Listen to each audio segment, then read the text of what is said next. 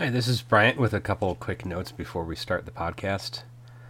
First thing, our guest, Zach Hayden, aka the Mad Redneck, he had to leave around the 1 hour, 20-minute mark.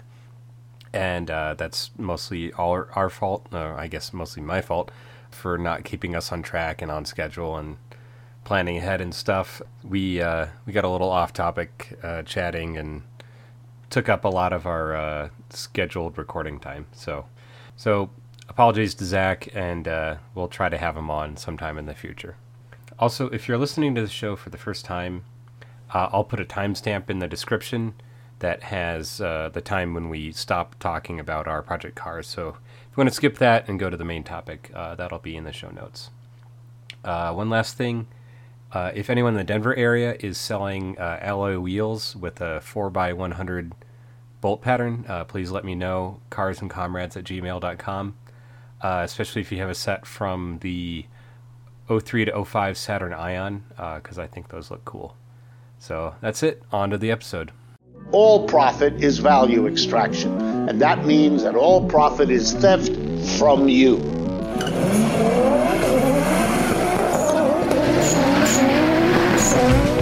Corporate America is on welfare, and we've got to get them off welfare.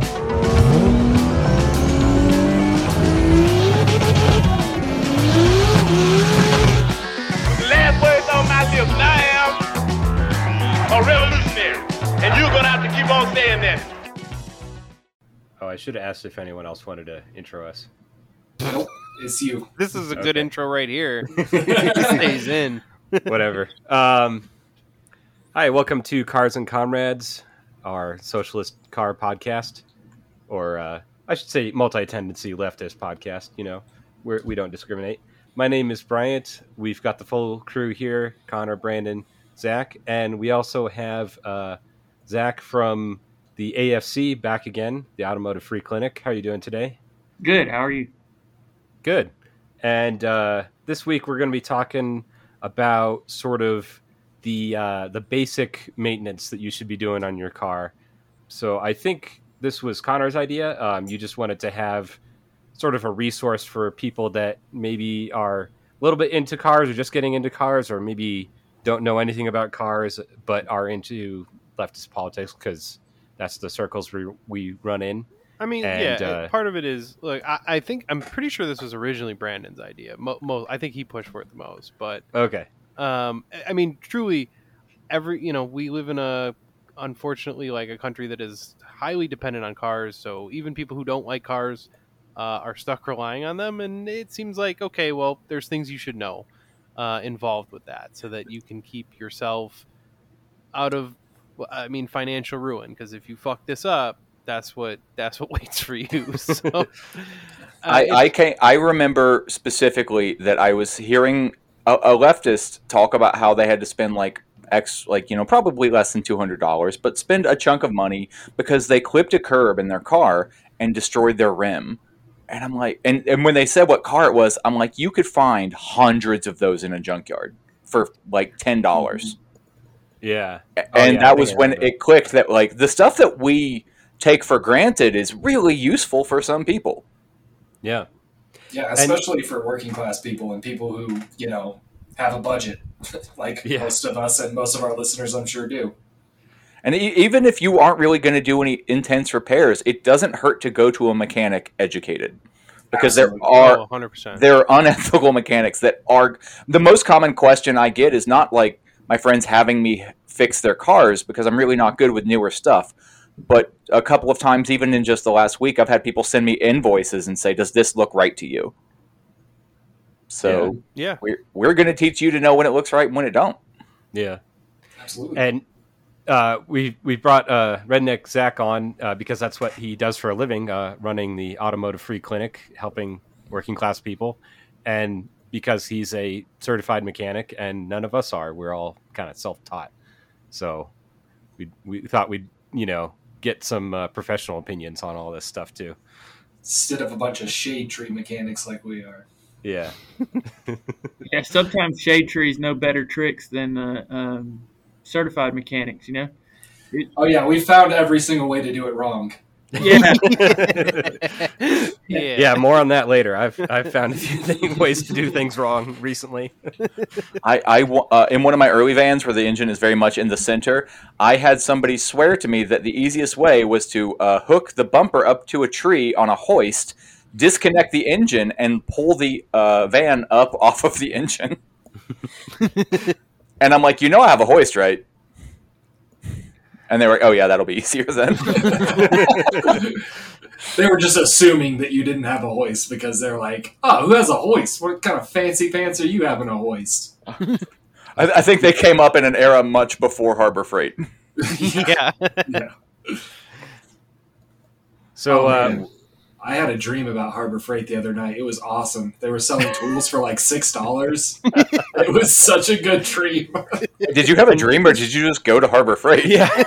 No, it was like I remember specifically buying a corded Sawzall, which I don't know why I would buy. I have a Sawzall already, but it was literally $6, and I was like, well, why not? It's $6. I might as well. Yeah. So you just went during like their 4th of July sale then? Yeah, pretty much. Pretty much. My mind is just dreaming about the Harbor Freight 4th of July sale. Bought some AC gauges from Harbor Freight last week because I broke my other ones. It was $85, $89 with the $13.99 warranty, 2-year warranty. Hell yeah. I mean, you cannot beat that. No. I've been using those same gauges, I'm sure, because I bought mine from Harbor Freight for years now, and they've held up. So yeah, I'm not going to stop saying it. Their quality has improved over the years. It has. Oh, yeah. It has. Yep. And now they've got like the Icon line of tools, which is like actually quality. Like a little more expensive, but like they've got the Icon, which is high quality, but a good bit more expensive, and then they've got mid-tier stuff. Mm-hmm. I can't remember what the mid-tier is called, but yeah, they've got some nice middle of the road. Which Icon's cheap still. So now that they're doing that, I say go if you're a hobbyist or you just got to fix something real quick, buy the mid-tier. It's not just going to break the second you put it to something, and it's not going to cost you very much. Yeah, and for the listener, we're not actually sponsored by Harbor Freight or anyone for that matter. So every 10% of everything you spend to at Harbor Freight goes to Daddy G. So I'm gonna stand them. Yeah, we don't get those G bucks either, unfortunately. So we should not even that. indirectly sponsored. Gosh darn! I mean, I feel I'm like, God, there's got to be an opportunity for that. Might as well. I mean, we would take it. We're shilling for it anyway. Giving a free advertisement, we might as well be getting paid for it. This is unpaid labor, really. So we'll have that sort of guide to basic maintenance in a little bit. We're gonna do some project car updates here, but first, I guess I thought I'd apologize for the last few episodes being late. It basically I've been working on my stupid car rather than editing, so that's why some of them were a week or two late. What do you expect from a show like ours? Yeah. If you're listening to this, you've probably done the same shit, just not with a podcast. Yeah. Or maybe with a podcast. I don't know. And I guess I'll just plug this at the beginning. If you want to be a guest on the show, hit us up on our social media. We're always looking for interesting people to talk to. Just thought I'd put that out there in the beginning rather than the end, because I don't know how long people listen to these episodes if they turn them off after a while. That's a good point.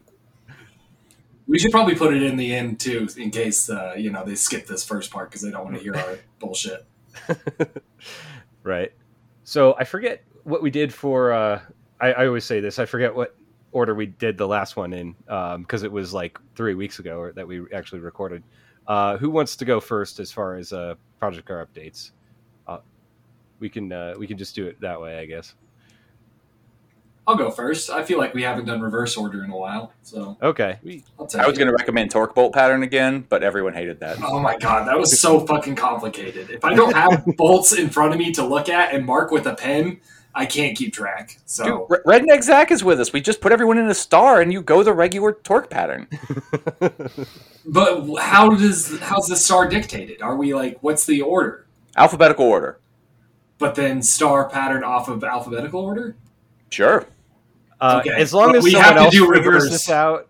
We have to do reverse of that because I did it. I did the first one, so Zach, just go. Yeah. okay. So I have had some fun times with my Subaru in the last couple weeks. First thing that happened was I was getting some really, really high coolant temperatures, like 234 degrees, Ooh, which is not spicy. good. Little spicy, a little too spicy for my taste. And so I'm like, man, do I have like air pocket in the coolant? Is my radiator failing? This is the first summer I've had my front mount intercooler on. Maybe that's just blocking airflow so bad to the radiator that the temps are up.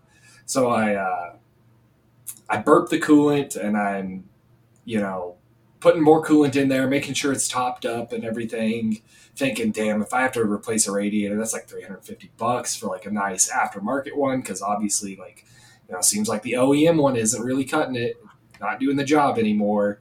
And I'm like looking around and, my dad's giving me a hand and he goes, hey man, is this second fan supposed to be on? And I was like, yeah, I mean, we're at like 210 degrees. Both fans should definitely be on. He's like, it's not on. I'm like, oh, fuck, I got a bad fan. Like, that's going to be another $100 or so just for a new fan. So I get down underneath it and like look at the fan, look at all the connections and everything. And like, wow, it looks clean. Doesn't look cut or anything. I think the fan just died. And, I grabbed the connection and wiggle it a little bit and it came apart. Oh. So I stuck it back together and it popped on and it's been fine ever since. So I just had a fucking fan not connected. I was stressing so much though. Oh, I thought you said like the connector disintegrated. Oh, no. It literally just came unplugged. Like that's all it was. It was literally just not plugged in. So yeah, that was very relieving. And then a couple days later, there was a torrential downpour out here where I live. Rain was coming down like crazy. There was like standing water on the road, probably 1.5 feet, 2 feet deep. And I have an aftermarket intake on the car that puts the air filter nice and low, right down by the front tire. So I'm driving home from work and I go through a nice big puddle and suddenly remember where my air intake is and think, oh shit, that's not going to end well. And it didn't. My car died like that second. As soon as I had the thought, it just fucking died. And I'm sitting there in the middle of the road. It's like pouring rain. There's cars flying up behind me. I got my flashers on. I keep starting it and it keeps dying. Finally, I got it to stay on for like a little bit. I limped it home and I literally could not see a thing behind me for all the white smoke billowing out of my exhaust. It was a smoke screen. It was, completely invisible behind me. Like just pouring white smoke. So normal Subaru stuff. Yeah, exactly. Okay. Your standard Subaru stuff. So I limped it home and I'm like, well, shit. I mean, it's either dead or it's not. So I just shut it off, cleared all the codes. It had, misfires on every single cylinder, started it back up. It blew some more white smoke, but it ran and idled. Okay. So I was like, well, we'll see in the morning. I'm going to try to take it back to work. It's either going to go or it's not. I started it up in the morning, started up just fine. Drove it for a little bit. As soon as I got into boost, it blew out some white smoke.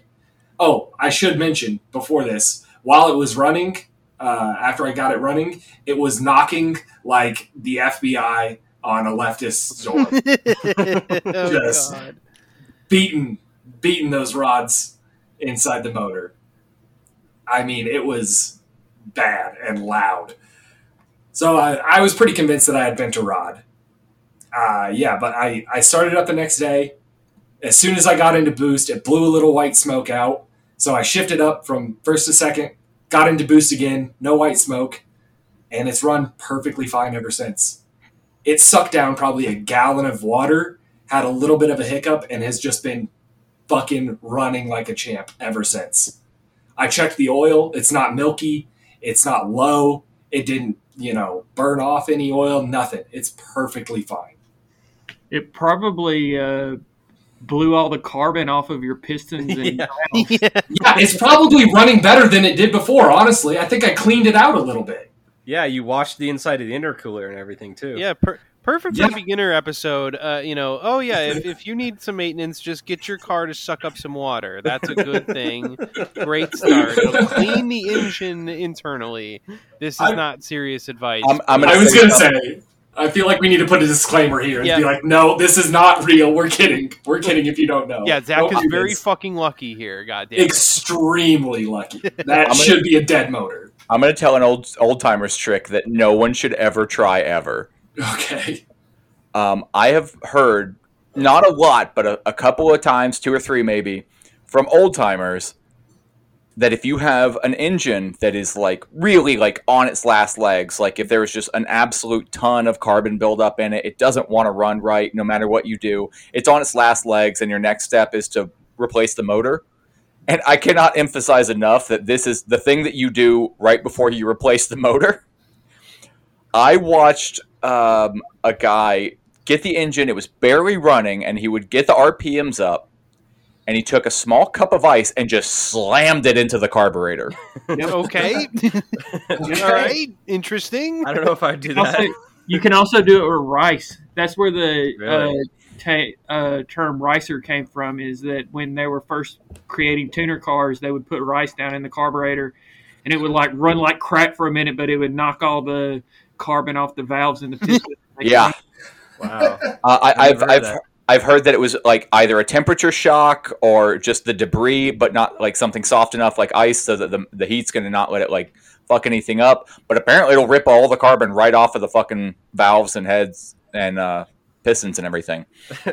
That reminds me of that guy on, I think it was like an Audi forum years and years ago, who was trolling everyone. And he's like, I wanted to port the head of my engine, and I figure I might as well, save some time and do it like while the engine is still running by dumping a bunch of sand in the intake. And now it's not running right. I wonder what happened. I'm going to sandblast my heads. Again, for any potential first-timers or beginners listening to this, do not do that. That is a bad idea. Yeah. Do not put sand, rice, or water or ice into your intake under any circumstances. You can remember the little rhyme. No sand, no rice, no water, no ice. Basically, just don't put anything in there. Right, yeah. I've not even had the best luck with starter fluid. Yeah. I should have said earlier also, if you want to skip all this stuff, we'll have timestamps in the show notes. Yeah, especially if you're not a regular listener, one of your, silly friends who listens to this goofy podcast sent you this. Go ahead and skip this, or continue listening. I don't know, up to you. But yeah, skip ahead if you're not interested. If you had to listen this far, just know that you got the best car update first, because it was mine. So yeah, it's all downhill from here. Just kidding. From my perspective, I'm not going to argue that. All right, fair enough. Yeah, I don't think that's wrong per se. Yeah, I mean, it was a very positive car update, because I had 2 pretty serious seeming issues that turned out to be perfectly fine, which doesn't often happen. Yeah, my car update is going to involve me quitting my job, so little different. Exactly, like it's apples and oranges. Yeah. So do we want to go on Brandon's order, or what? What do we want to do here? Well, my order is bananas, so let's not do it. Okay. So I think that means it's Redneck Zach's turn. Yeah, I've had starter issues on the Redneck convertible, my 85 Toyota 4Runner. And I have put 3 starters on it, and then I decided I should test the circuit, which is not the right sequence to that process. Yeah. I knew that when you said 3.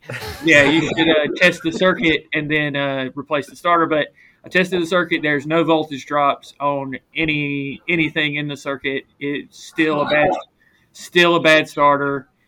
So I got a starter on there that's decent, that only won't turn over every now and then. And I can get it to turn over if I jump it. Like if I use my jump box and I like slam 1,000 amps into it, it'll turn over and crank the engine. So I can get from place to place. But what I ended up doing was I called this guy, this local guy who rebuilt starters, and I said, "Hey, I need my starter rebuilt." And he said, "What's wrong with it?" I'm like, "It won't start."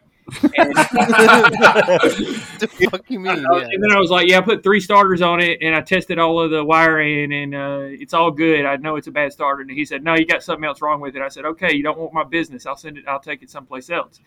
So I shipped it to this place in Wisconsin who rebuilds the entire starter. So the problem with these starters, with these remanufactured starters, and it's old car problems, it's a 40-year-old vehicle, is when they rebuild them, they just slap contacts in them and they don't rebuild the motors.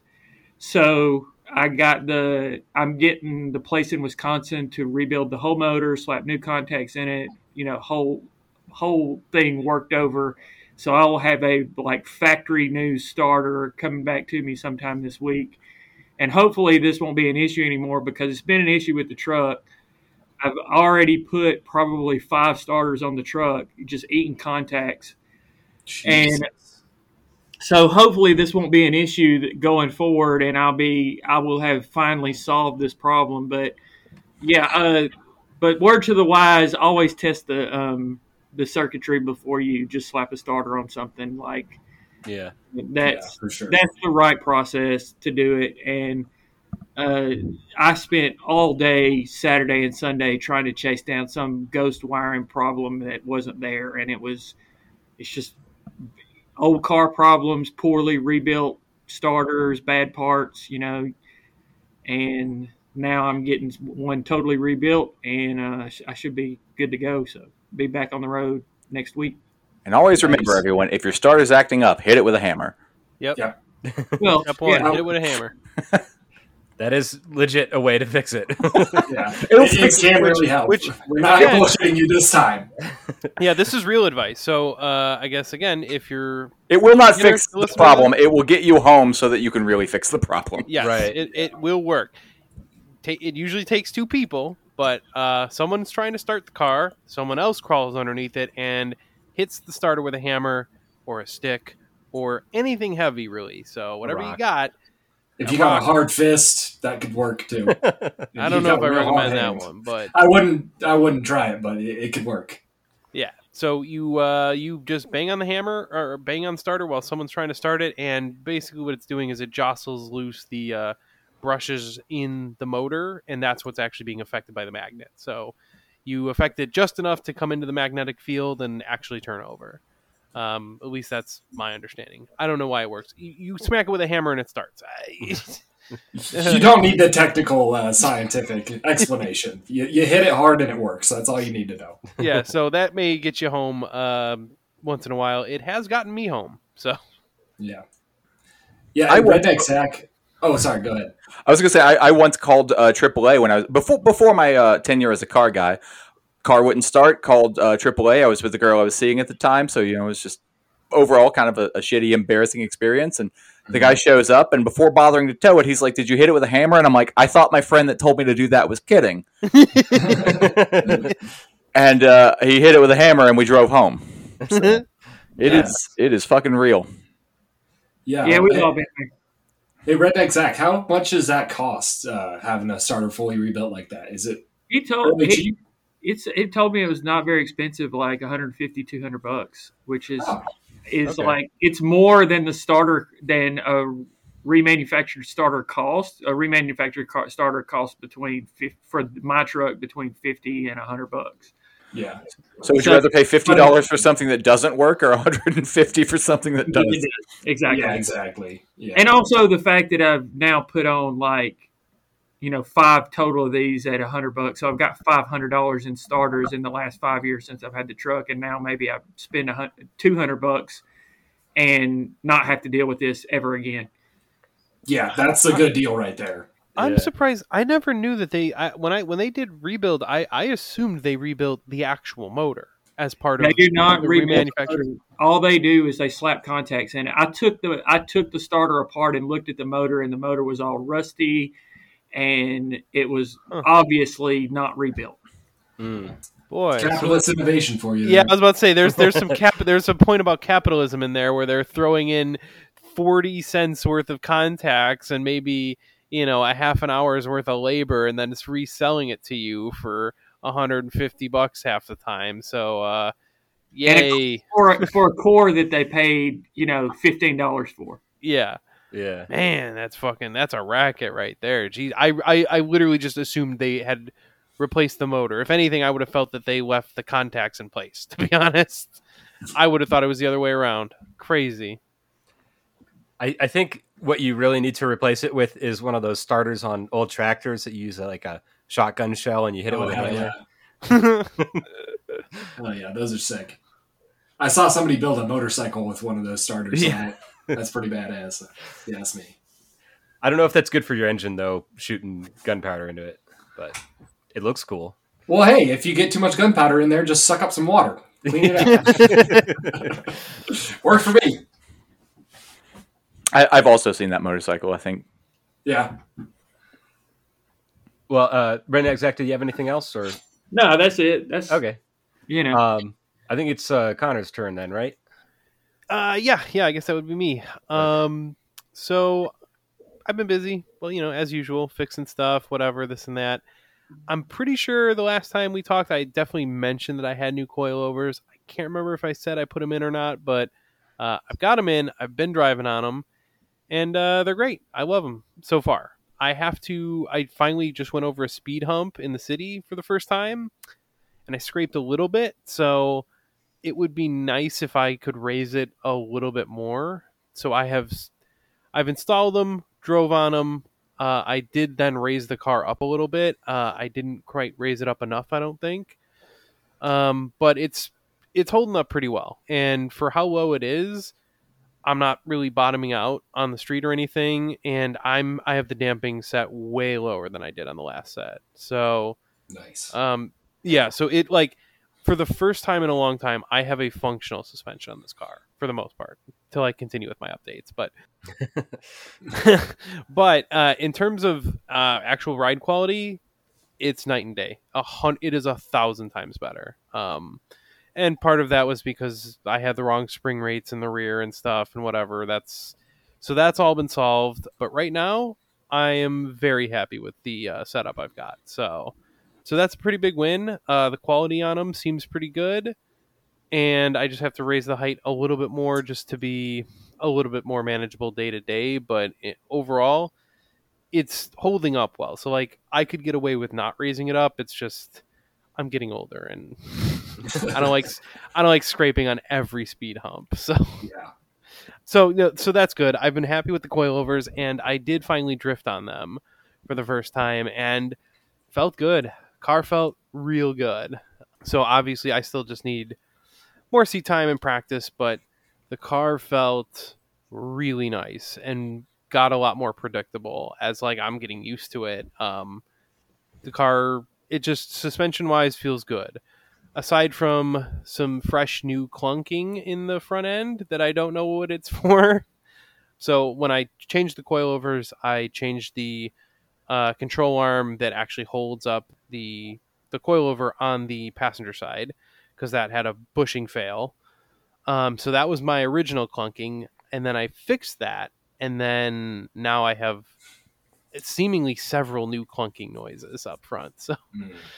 So I don't know which bushings have failed or which arms need to be replaced, but it all kind of sucks. I don't want to replace really anything up front because, in all honesty, probably by next year I'm going to try and put in a full angle kit, which will replace those control arms and all that shit, so that I can get more, so the wheels can turn a lot more than they can stock, because that helps when you're drifting. Mm-hmm. So it's I'm replacing a bunch of shit that's going to get replaced when I do that anyway, but I'm just not quite ready to put that, do that upgrade yet. So I don't know. I got to crawl into the car and see what's clunking, but it's a little annoying, but still car felt really good drifting suspension wise. Nice. I also have some my last sway bar that I've been waiting for a couple months on finally arrived. So it's going to be time to put on some new sway bars in the very near future as well. So that's coming. Now for the problem that I had while drifting. So I went to an event, a faraway event. It's like a 4-hour drive or something. So I went up to a good event that I've been stoked on, and it's not a huge problem, but it's a problem I used to not have. Car was overheating a lot. So the trouble is, when you're drifting, the car goes sideways. And so the air doesn't move through the radiator anymore because you're not driving straight. And the air just goes across the radiator and doesn't go through it, which causes some overheating issues. I used to not have this issue because, I don't know, I used to not make as much power. And I think that's it.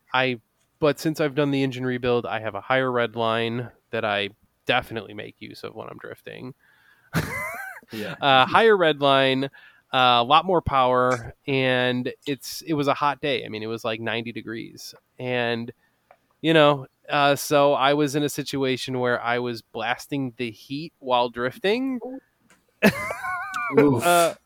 Yeah, so I had all the windows open, and I'd be waiting in the grid, and I'd have to open the door, which made a huge difference in cooling me off. But yeah, so I'm wearing a helmet and blasting the fucking heat, and the car was still overheating every 2 or 3 laps.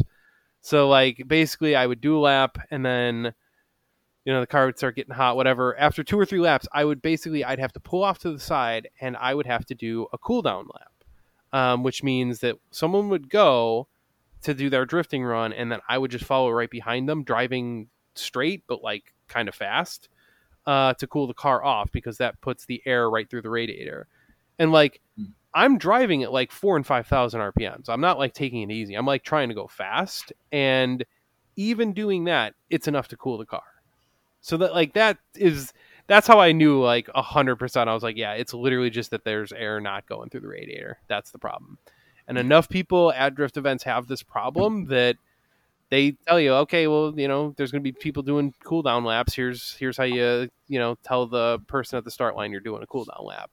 I've never had to do those until now. So yeah, that's going to be a new thing in my life, is cool down laps. And, I got a water sprayer to spray water on the radiator to help cool it faster. But, just limited in what can be done there. So honestly, before we were recording and you were talking about it, it had never occurred to me that you would get such bad airflow because you're going sideways. I never thought of that. Yep. It's a thing that when you don't think about it, but again, and I'm telling you, I could push that engine, and as long as I'm going straight, it's getting air through it and it's fine. And I didn't think I was getting sideways enough for it to be, I was oh, come on, I'm not getting that sideways, but I was getting sideways enough that there's just no airflow through it. So, it's basically, I'm at, 6,000 RPM plus, so up to 7,500 RPM for, a solid minute. And, they extended the track for how long it is a little bit, too, in the afternoon. So I'm doing a longer lap, and it's just yeah, that adds up. So I've got a few tricks I'm going to try. I'm going to try adding a cooling plate, putting in some water wetter. I may try some...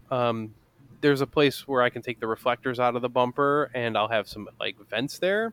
So I can try taking those out and seeing if that helps on its own. If it's not enough, I may have to try and create some ducting to aim to direct air right at the radiator. And I also got to look into the possibility of adding a fan on the front of the radiator that's just hooked up to a manual switch, or hooking my existing fans up to a manual switch that I can obviously just, if I can create a bypass and just flip the switch and just run it the whole time I'm running, maybe that'll solve the issue. But long story short, car is overheating when I'm drifting now, but it's fine. It's not that big a deal. It's obviously manageable. It did suck driving with the heat on. Yeah. That was not. I'd imagine so. How hot out was it that day? It was like low 90s, which I feel like we haven't had too many hot. So it was the hottest day this year, I think, or close to it. I already knew. I'm simply asking so everyone can fully understand how much that must have sucked. Yeah, it's like, and it was just like, yeah, it's hot, and it was rough. So, Now, anyway, Connor, go ahead. have you tried dumping a gallon of water into the intake? I have not, but that is the Zach method, and I will give that a try. I promise. Okay. Yeah, please do. On your freshly rebuilt several $1,000 motor.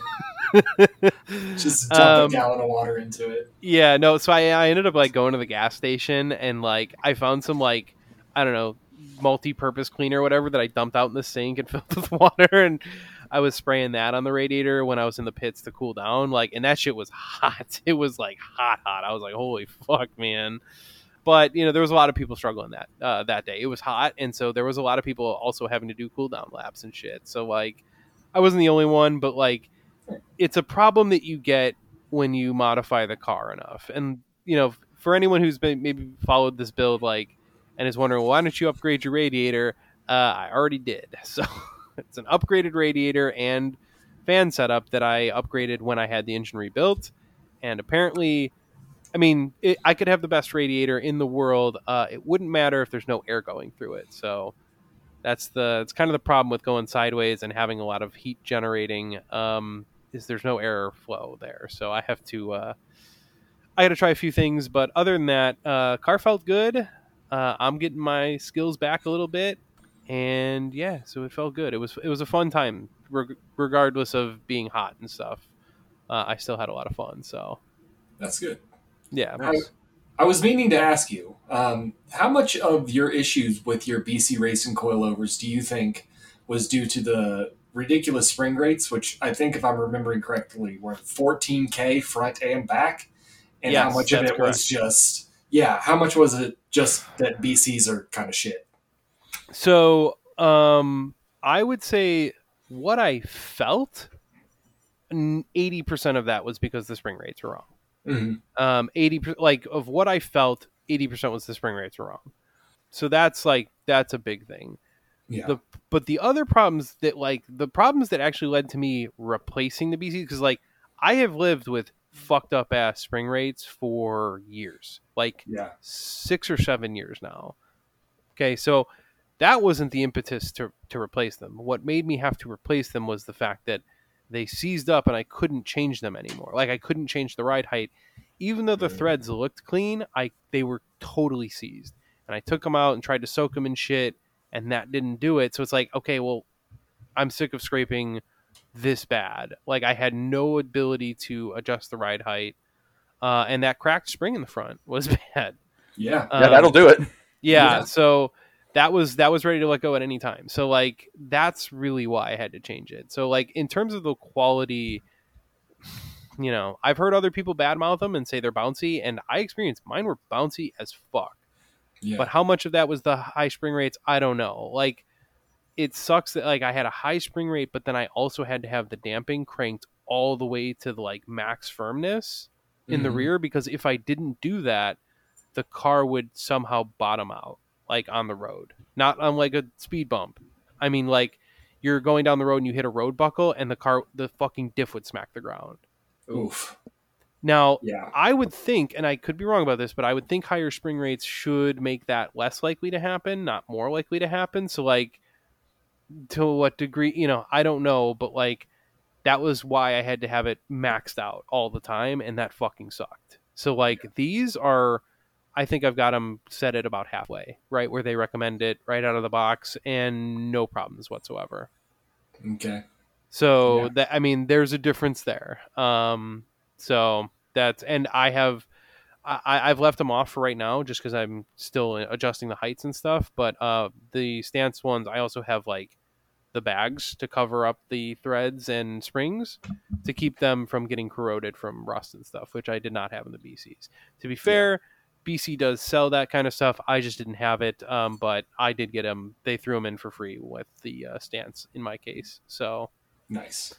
So yeah, in terms of like the quality seems better, the setup in general seems better. So that's kind of my take on it for right now. Okay. Yeah, so maybe steer clear of BCs. Sounds like they definitely have some issues, at least in quality control. Because if they send you coilovers with 14K springs front and rear, that's not. Yeah, someone should have questioned that somewhere. Yeah. Somebody should have been like, "Are you sure about that? That seems wrong." So yeah, that was a fuck up for sure. Yeah. And yeah, like even like the lock collars are a lot thicker on the stands. Like you can like wear them down on the BC, you cannot on the stands. Like they're much thicker. Nice. So like, the stance seems better. I like the stance right now, and they've got me on a custom setup, and like after drifting on them, they felt really good. So that much I can say. Cool. But well, then that's yeah, I think that's all I got for updates for right now. Yeah, that's pretty much it. I'll be looking into more suspension stuff and fixing this cooling issue stuff, but I'm also going to be I'm going back to the track to that fun track in I think 3 weeks. So I'll be doing it again, and hopefully my little my quick fixes are enough to keep me from overheating all day. Otherwise, whatever, I'll do cool down laps. So yeah, that's all I got. Okay. Thanks. Good luck in the future with that. Yeah, thanks. Well, like I said before, I've been busy working on both my dumb cars. I don't know how much I've actually accomplished as far as resolving the issues, but hey, diagnostics is part of resolution. Yeah, there you go. So I've figured out a lot of things that aren't wrong with my Subaru. So I forget where I left it on the last episode, but I had been, replacing the suspension bushings on my MR2, and I did finish that on one corner, and I got the control arms all painted up, and so they're not rusty. That was actually a lot harder just to get the rust off than anything else, really. The stock bushings, the rubber had like fused with the rust to make this like really hard, like fossilized material that needed a lot of grinding to get it off. Got that, and then my Subaru was running rough, and it's been progressively getting worse. I thought, it was like just the weather, like maybe the humidity or the temperature was screwing with some electrical connection, but that turned out to not be the case. I followed Zach's advice and I did the grounding thing, and I'm not sure if that really improved anything, but it didn't hurt, and it was cheap and pretty quick to do, and basically that just means I connected all the ground wires with all the grounding straps with a piece of wire to make sure that they're all connected and everything is on the same ground, because Subarus have issues with grounding. Mm-hmm. So then I started replacing sensors, and I spent several $100s on sensors and no change on any of them.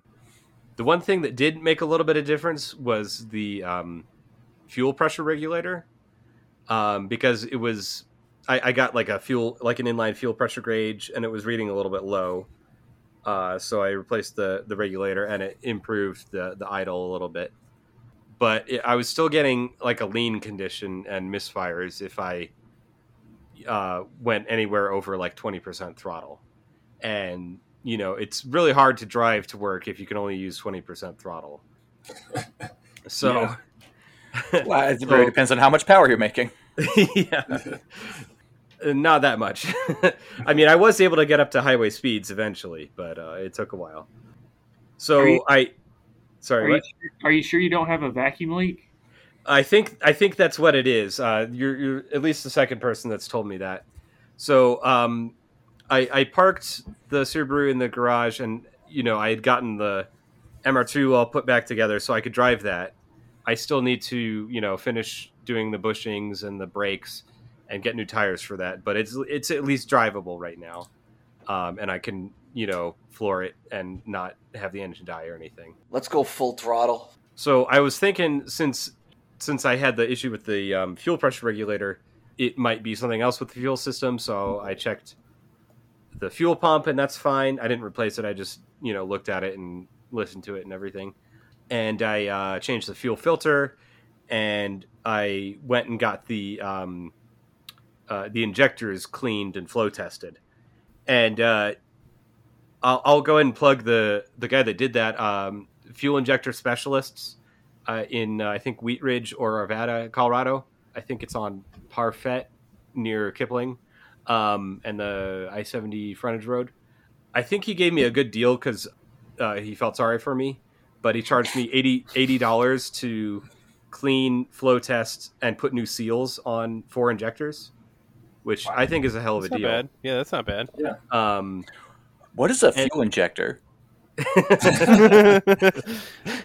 I guess we'll get to that in the the main content, but yeah.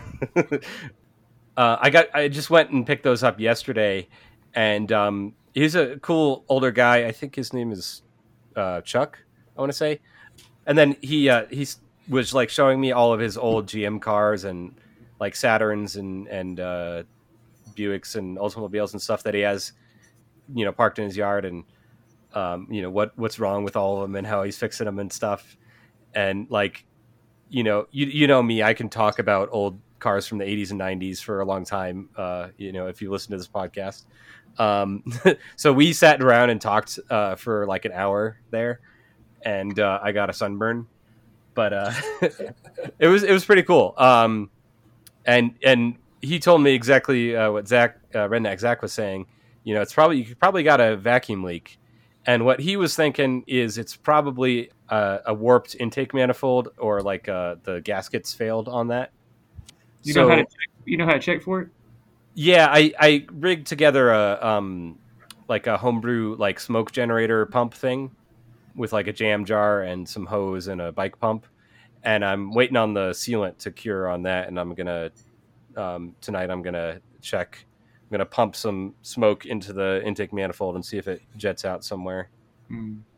You can also when it's running, spray around the intake manifold with like carburetor cleaner. Yeah, brake cleaner or carburetor. And if it idles up, or changes in any way, you got a vacuum leak.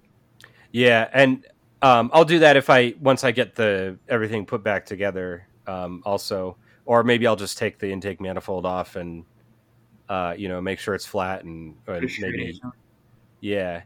And since I work in a place with a surface plate, like a big granite flat plate, I can use that to tape some sandpaper to it and sand the intake manifold to make sure it's flat. I might also get like a phenolic spacer just to have like a little bit more flex in there, just in case. Because that's like, I don't know, I think I saw them for like $65 or so. And that comes with 2 sets of gaskets also. But yeah, I'll figure that out and hopefully get it back together. And then I ordered a timing kit because someone said, make sure that it hasn't jumped timing. So I went and looked, took the cover off and looked at it, and there's cracks on the belt. And I don't think it's supposed to be like that. So...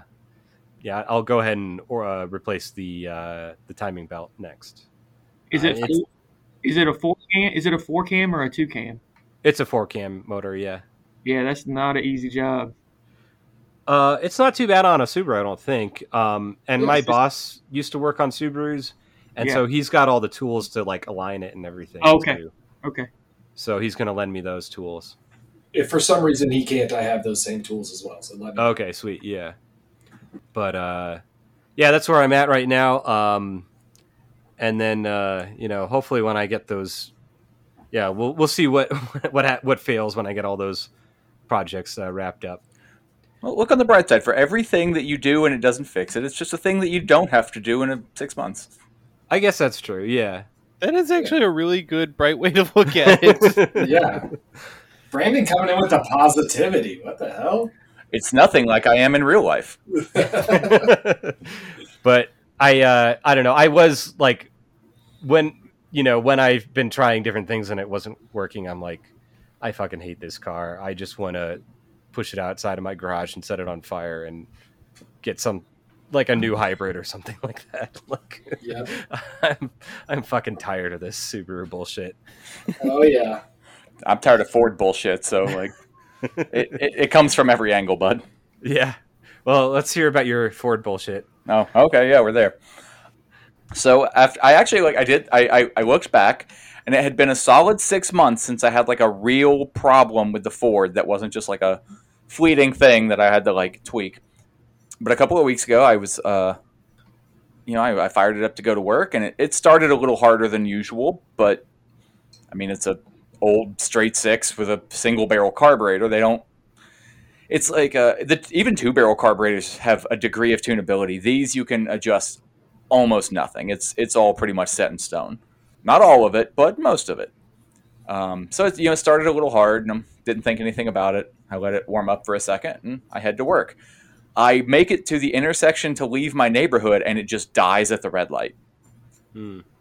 And I'm fortunate enough that it's just enough downhill that I'm able to put the clutch in and coast it over to the side of the road and get out of everybody's way. And I fuck with it for a little bit. And the one thing, like, I'm impulsive enough that like if my engine is flooded, I have a routine that I go through which doesn't do any good other than it keeps me from trying to start the motor for long enough for the flooding to kind of evaporate. Nice. I'm literally talking about like without even getting out of the driver's seat. I pull the doghouse. I'll pull a plug, or I pull a plug boot to see if I'm getting spark. If I'm getting spark, I'll start pulling the plugs and looking to see how they look. And they were all like fouled, so I know that I'm running rich. I like pull the top of my carburetor off to see how that looks. Swab things down, whatever, and get everything back together. I've also called my boss at this point, like, hey, I'm running late. Don't even know if I'm going to be in work today. He's like, all right, just let me know what happens. I get everything back together. It fires up. At this point, I've been messing with it for maybe 30 minutes, 40 minutes, something like that. I circle around. I do some real sketchy maneuvers because there's not an easy way to pull back into my neighborhood from where I'm at. So I just do a pretty wild U-turn. And it turned out fine because there wasn't a lot of traffic. But I get back to my house. My boss picks me up.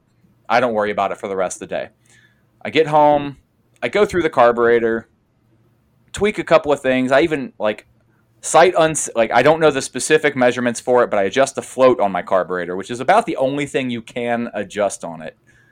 And that determines the fuel level at idle, which tells it it means that you will get more fuel under normal conditions, or like less vacuum to pull enough fuel out at idle.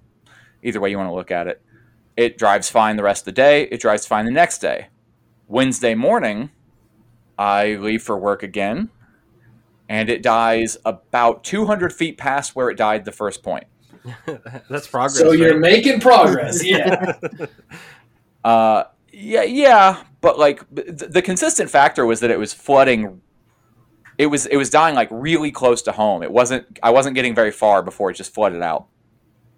And it was one of those things where it's fixed now, but I don't know the specific thing that I did that fixed it. I cleaned the needle and seat really well, which is the seal that prevents more fuel from coming into it when it's not calling it. Like, I'm being specific about this because I know, carburetors are fucking dinosaur technology. Sometimes a piece of debris or anything like that can get stuck between the needle and seat, and it will allow fuel into the carburetor when there shouldn't be. That will definitely... at that point, you have like 6 to 8 psi of fuel just being pumped into the engine. So, not ideal. So I cleaned that. I took ether or carb cleaner and sprayed all that down, cleaned it up. Looked up some specs just to see what I could find for this carburetor. At that point, I realized that it's definitely going to flood easier because this carburetor has what you call a phenolic. Not phenolic. Now the word's escaping me. It's a specific type of float that does have the capability to absorb gas, but generally, it takes, years or decades for it to start absorbing gas. It's like once it breaks down.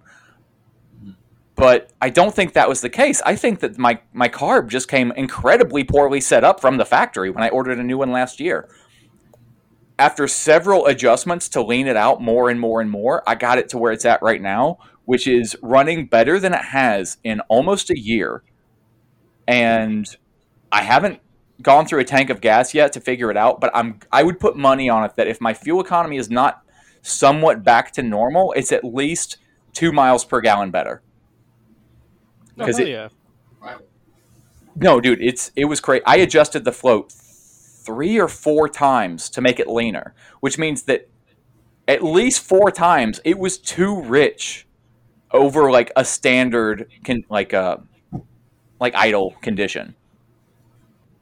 I'm not like I need to do a couple of other things to like get my baseline back to where it was last year when I was getting like semi decent fuel economy out of that motor, but I'm really hoping that I'm at least back into the like 10 to 12 mile gallon range, because at last check it was down to 7.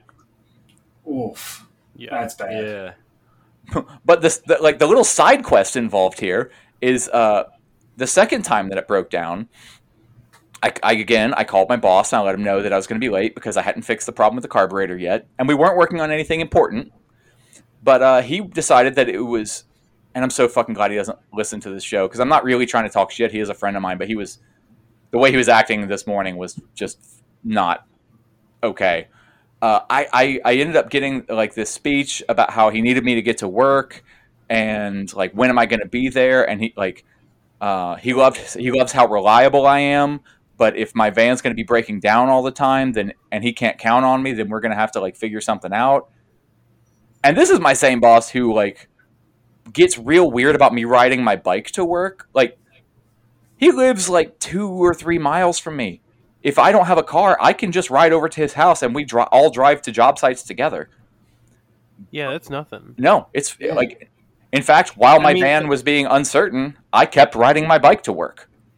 But he was super insistent that he needed me to have reliable transportation in case of this, that, and the other thing. Which means a car. Which, when they say reliable transportation, they mean a car. Because Americans are car brain to a point that is truly staggering. He specifically didn't mean car. He meant van. Because if we need a supply run, he needs... Except here's the thing. In the year I've worked with him, he's never sent me on a supply run. And just in case, one of these days, he might need you to do a supply run. It's not even him being a dick. It's him being as anxiety-brained as I am. And like, no, I need 8 backup plans in case 7 of them go wrong. Yeah. Except that, like, you know, you can feel that way all you want to, but you don't make it my problem. And he decided that was going to be my problem for the week. And then even once I got the van running again and it kept not breaking down, it was for another week I kept hearing about it. Like, oh, are you sure you got it fixed? Like, because I'm going to really need you like next week, blah, blah, blah. Then the work for that week got like canceled anyway. And the reason I'm bringing all that up is because I found his whole like diatribe about me getting to work and being reliable. And now, like, you know, he loves that I drive my 50-year-old van to work. But then the second it breaks, it makes me unreliable. And I'm like, no, dude, you can't have your cake and eat it too. Like, I'm done with this. And so I have started looking for a new job, and I think I found one. And it will be back doing what I'm used to doing, like working in a machine shop, and it'll even be doing a little bit of light engineering. And it sounds sick, and I'm trying to not get my hopes up, but I think I have gotten it, and I'm very excited about that possibility. Nice. Yeah, hell yeah. Oh, yeah. This sounds great. And all it took was my shitty old van breaking down all the time. And I will say, it is...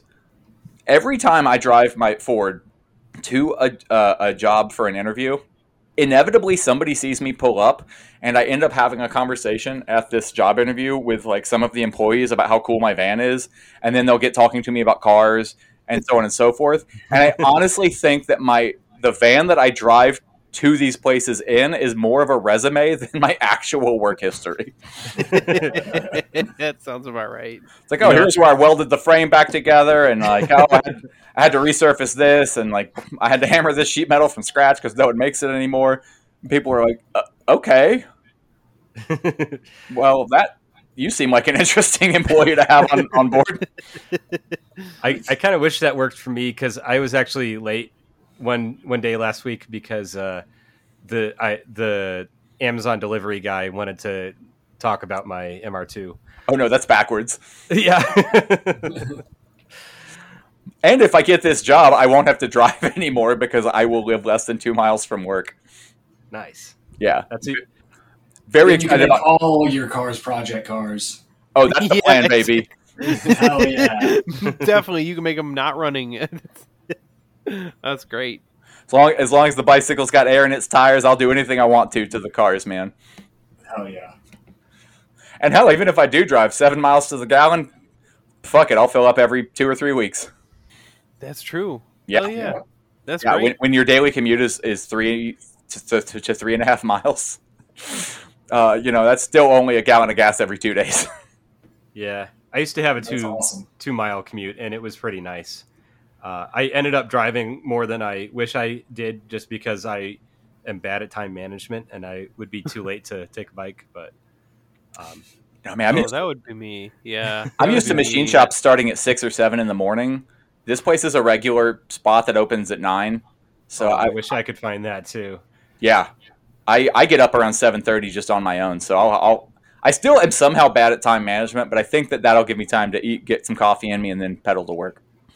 Yeah. Yeah, I think so. That sounds great. I mean, I'll keep you updated, obviously, but I'm even on recording, I'm struggling to hold back my excitement because it is a cool job, like right up my alley, doing what I want to be doing, getting paid well for it, and not having to worry about blowing up my motor and getting to work. Hell Fuck yeah. I don't know about you guys. I'm constantly concerned about blowing my shit up and the repercussions of it. I only worry about it every day. Yeah. Yeah, dude, I drive a Subaru with 200,000 miles. Of course I worry about that. I don't worry about it a ton because my motor's brand new, but I've also spent a lot of money on it, so I worry a lot just because I'm like, okay, I better check this fucking oil, make sure there's enough, and it's doing all kinds of stuff, so I'm like, yeah. No, I remember when you were having all those drivability issues. I know. Even if you were worried about blowing it up, you were worried about at least getting there. I'm already, considering standalone ECU options still, so I think I'll be putting back my wheel purchase, most likely. The idea of cars as a hobby, purely as a hobby and not as a necessity, I am ecstatic. Yeah. I've already started riding my bike to the grocery store and errands around town, so I'm prepared. Yeah, I think I've said this, but I'm thinking about getting an e-bike so I can commute. Just so I can, like my 10, 12 mile commute will be feasible on a bicycle. Yeah. But I would argue that it's feasible even on a regular bicycle, but man, you'd be sweaty when you got there. Yeah. Yeah. It would take like 2 hours. I used to ride 25 miles a day. Yeah, I'm not that in shape. Well, I wasn't when I started. I did figure out the other day I can ride my bike to the library about as quick as I can drive because I can take the back roads and stuff. So, Nice. Yeah. Next step, learn to read. Well, let's take a quick break here, and then we'll get on to our main content. Yeah, I could go grab myself some water. Yeah. Sweet. Sounds like a Cool. plan.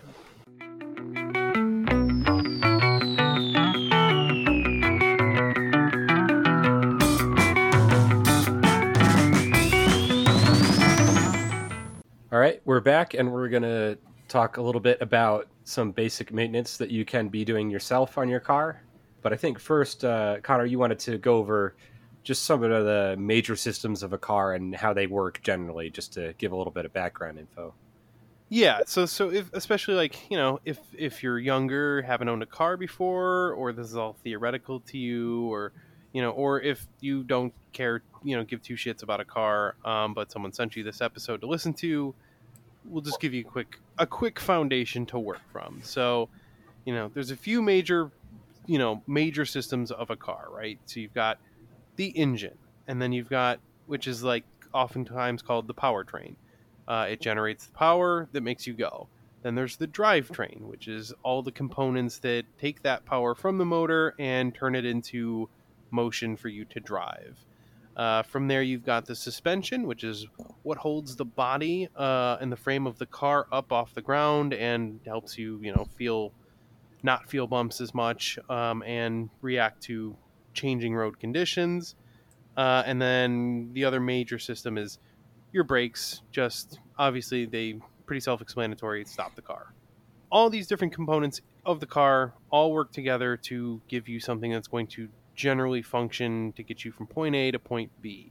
Suspension includes, your struts, your springs, the shock absorbers, control arms, various bushings, sway bars, which connect your control arms in your car so that when one side moves, it's affecting the other side in a commensurate way, just to keep everything all tied together. This is so that when you're turning and the car leans, right, all the weight goes to one side, you have an entire system of your car dedicated to making sure that the wheels are going to move in the right way, that they're going to steer in the right direction, and that the whole body of the car is going to move in a way that is not going to be jarring or upsetting to you or cause your tires to lose contact with the road. So that is the whole point of all those systems. So when you go to the mechanic and they're like, oh, you got a bad control arm or a bad bushing or you need new tie rods because they wear out. These are parts that wear out because they see a lot of stress from a moving vehicle, and they take really harsh road conditions and turn it into you feeling relatively comfortable in the driver's seat. There's a lot of parts that cause that, so that's why they wear out. So that's kind of what all that stuff does. The drivetrain includes your transmission, your differential, parts of the car that basically take the spinning flywheel of the engine and transmit all that torque and that power to your tires so that you can move. So obviously that stuff's under a lot of stress and can break and needs to be taken care of just like anything else. And then of course brakes. This is the thing that you're probably going to change pretty often on your car, and when you're going to the shop, there's a good chance you're going to end up having to do brakes at some point. Which, if you're a beginner, brakes are a pretty good place to look on YouTube, and you could probably do your own brakes. Whoever you are, you could probably figure it out. It's not as difficult as it might seem. So. As an aside here, I don't know if this is the right time to bring this up, but I guess I'll bring it up now. If you drive somewhere that's hilly a lot, or if you're driving, like here in Colorado, we have mountains. If you're driving up to the mountains very frequently, getting heat into your brakes can really cause them to wear out much quicker. So it's very important if you don't want to be spending, $500 or more replacing your brakes frequently if you drive somewhere with a lot of hills, to, even if you own an automatic transmission car, shift down. Yep. Yeah. Shift down on downhills and use the transmission to slow you down. Do not ride your brakes. You can warp brakes in one trip if you're on them constantly. And literally my favorite thing about having a manual and living in the mountains. Yeah. Yeah, engine braking. So using the engine to slow you down naturally rather than your brakes, and that's important because mountains will cook brakes. I forget that. So many people. Yeah, so many people that have lived in this state their entire life, I just see riding the brakes on downhills, and it's just going to cost you money. I promise your transmission can handle it. It'll sound loud. You'll be in high RPMs, but it's okay. It's not hurting anything. Just shift down. Yeah, please. That's a very good tip. Yeah. And, if you've ever driven up and down Pikes Peak, they have all kinds of signs telling you to do this. Mm-hmm. They have, park rangers with those infrared thermometer things to check the temperature of your brakes to make sure that you're not overheating them. Yeah. And, also brake fluid, if it gets too hot, will boil. And then that gas from the boiling will be able to be compressed more easily than the hydraulic fluid.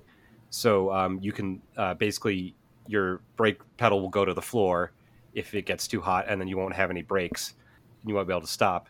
So one thing we'll get to this, you probably want to flush your brake fluid and get new brake fluid every few years. I think around 3 years, depending on what kind it is, and get some good high quality brake fluid.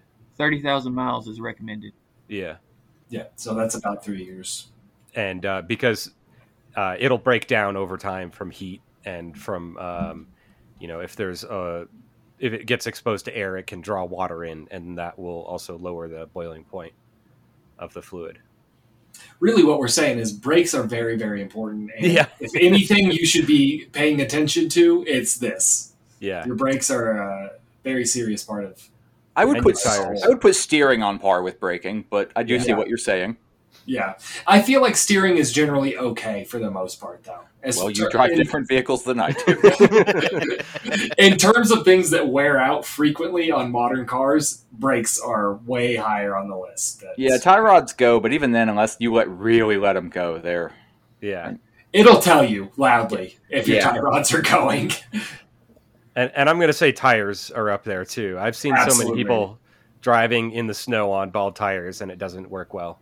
Which ultimately, tires are part of your braking system, but Yeah. we can get into Yeah. that later. Yeah, I got a whole section on understanding tires a little bit later. But yeah, brakes important. By the way, if you're new to this and you've only ever gone to shops and you've never tried to do this stuff on your own, it's worth noting that most auto parts stores, you can buy brand new brake pads and rotors. Always buy them together. Don't just do a pad slap. Buy brakes, pads, and rotors. But most of them have a lifetime warranty on their brake pads that they interpret very liberally, and that they will let you just bring back the old pads forever to replace them over and over again. It's a life hack. Some stores won't let you get away with it, but for the most part, you can always replace them, and they're like, $50 or whatever for front or rear. But a lot of times they'll have that lifetime warranty, so when they wear out, you just bring them back, change them out, and you're good to go. And when they wear out again, do the same thing. So, doing it yourself has some perks.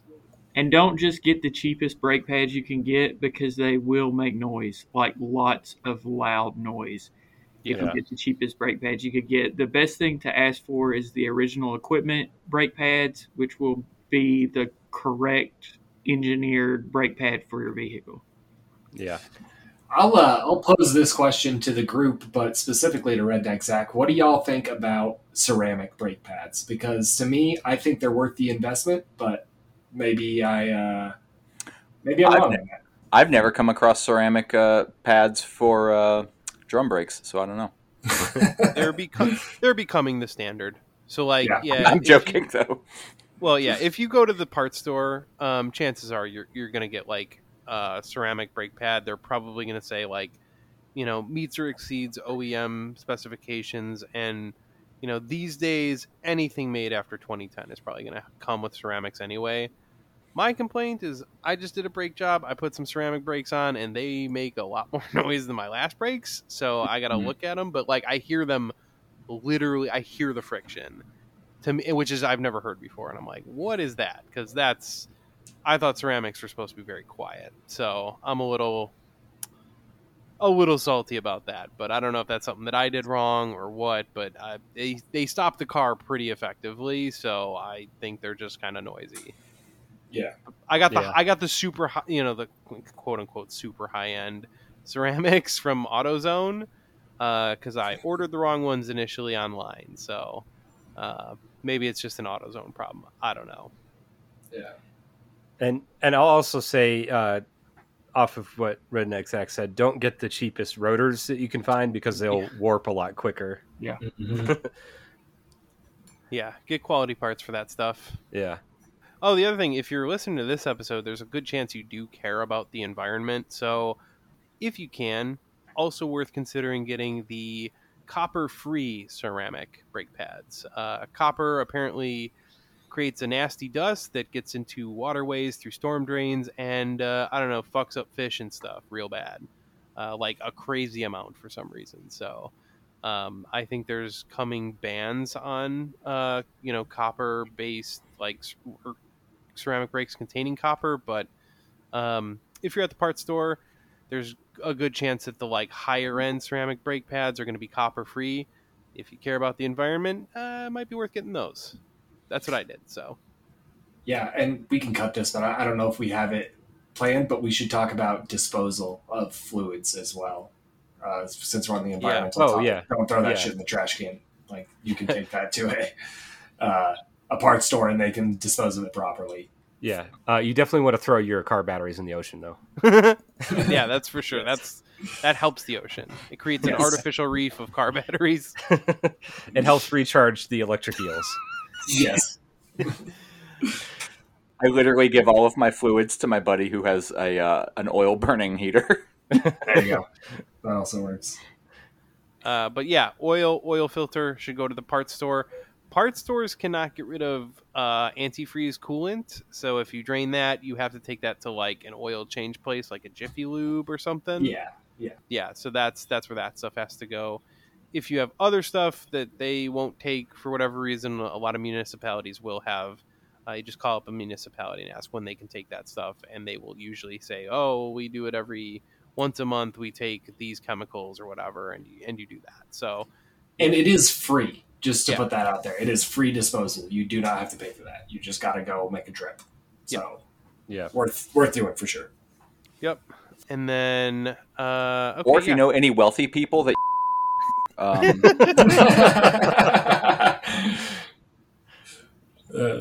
also a good use of your disposal chemicals. All right. So aside from all that, that's pretty much the long and short of your basic systems of a car, and how they come together to get you basically to work.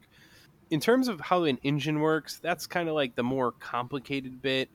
Air, fuel, spark, baby. Yeah, that's what Brandon just said. Air, fuel, spark. That's the most important thing.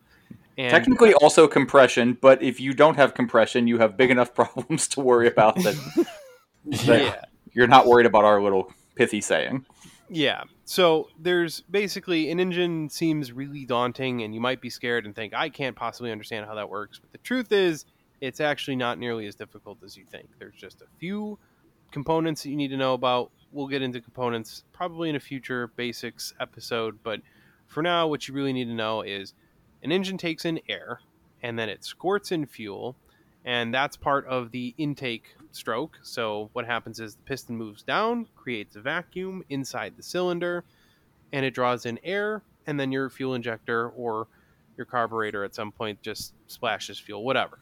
Air and fuel come into the cylinder as the piston drops, right? Then the valves close and the piston moves upward because it's all connected to a crankshaft that goes in a circle. So the piston goes up and down, crankshaft goes in a circle, transmitting that up and down motion into a circular motion, which turns your flywheel, and that goes to your wheels, right?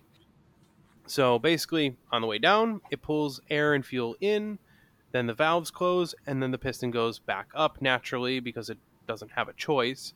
This is the compression stroke. So it takes all the stuff that it just pulled into the cylinder, and it compresses it.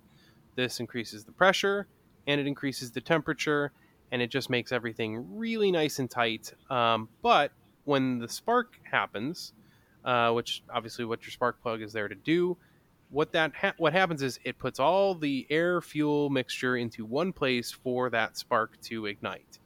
It ignites, it creates a flame front, which then moves outward from the spark, and it pushes the piston right back down. As this happens, it's just like a regular fire. It consumes the air and fuel, creates a bunch of byproducts. Some of them are nasty, some of them are less nasty. They're all pretty gross. And then, so that powers the stroke down, transmitting force to the crankshaft, which is what's making you move.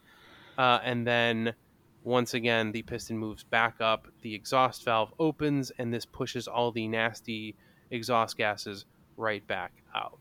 So there's 4 strokes that we care about: the intake, compression, blanking here, power stroke, and then the exhaust stroke. Otherwise known as suck, squeeze, bang, and blow. Yep. I was waiting for somebody to make the joke. Yeah. Is that even a joke? That's literally just how I hear people describe it. Yeah. That's true. Yep. If you have a dirty mind, it's a really good way to remember it. Yeah. But that's it. That's so all the complicated stuff with your engine.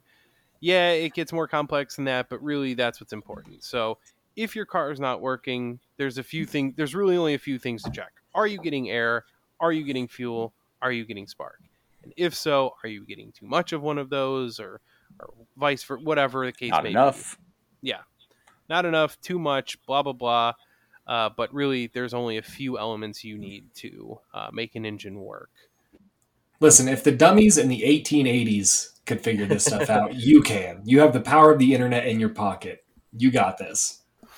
Yeah. It's honestly, I don't know about you guys, but for me, I got into cars later in life, and it was literally like learning the confidence to be like, oh, I can do this.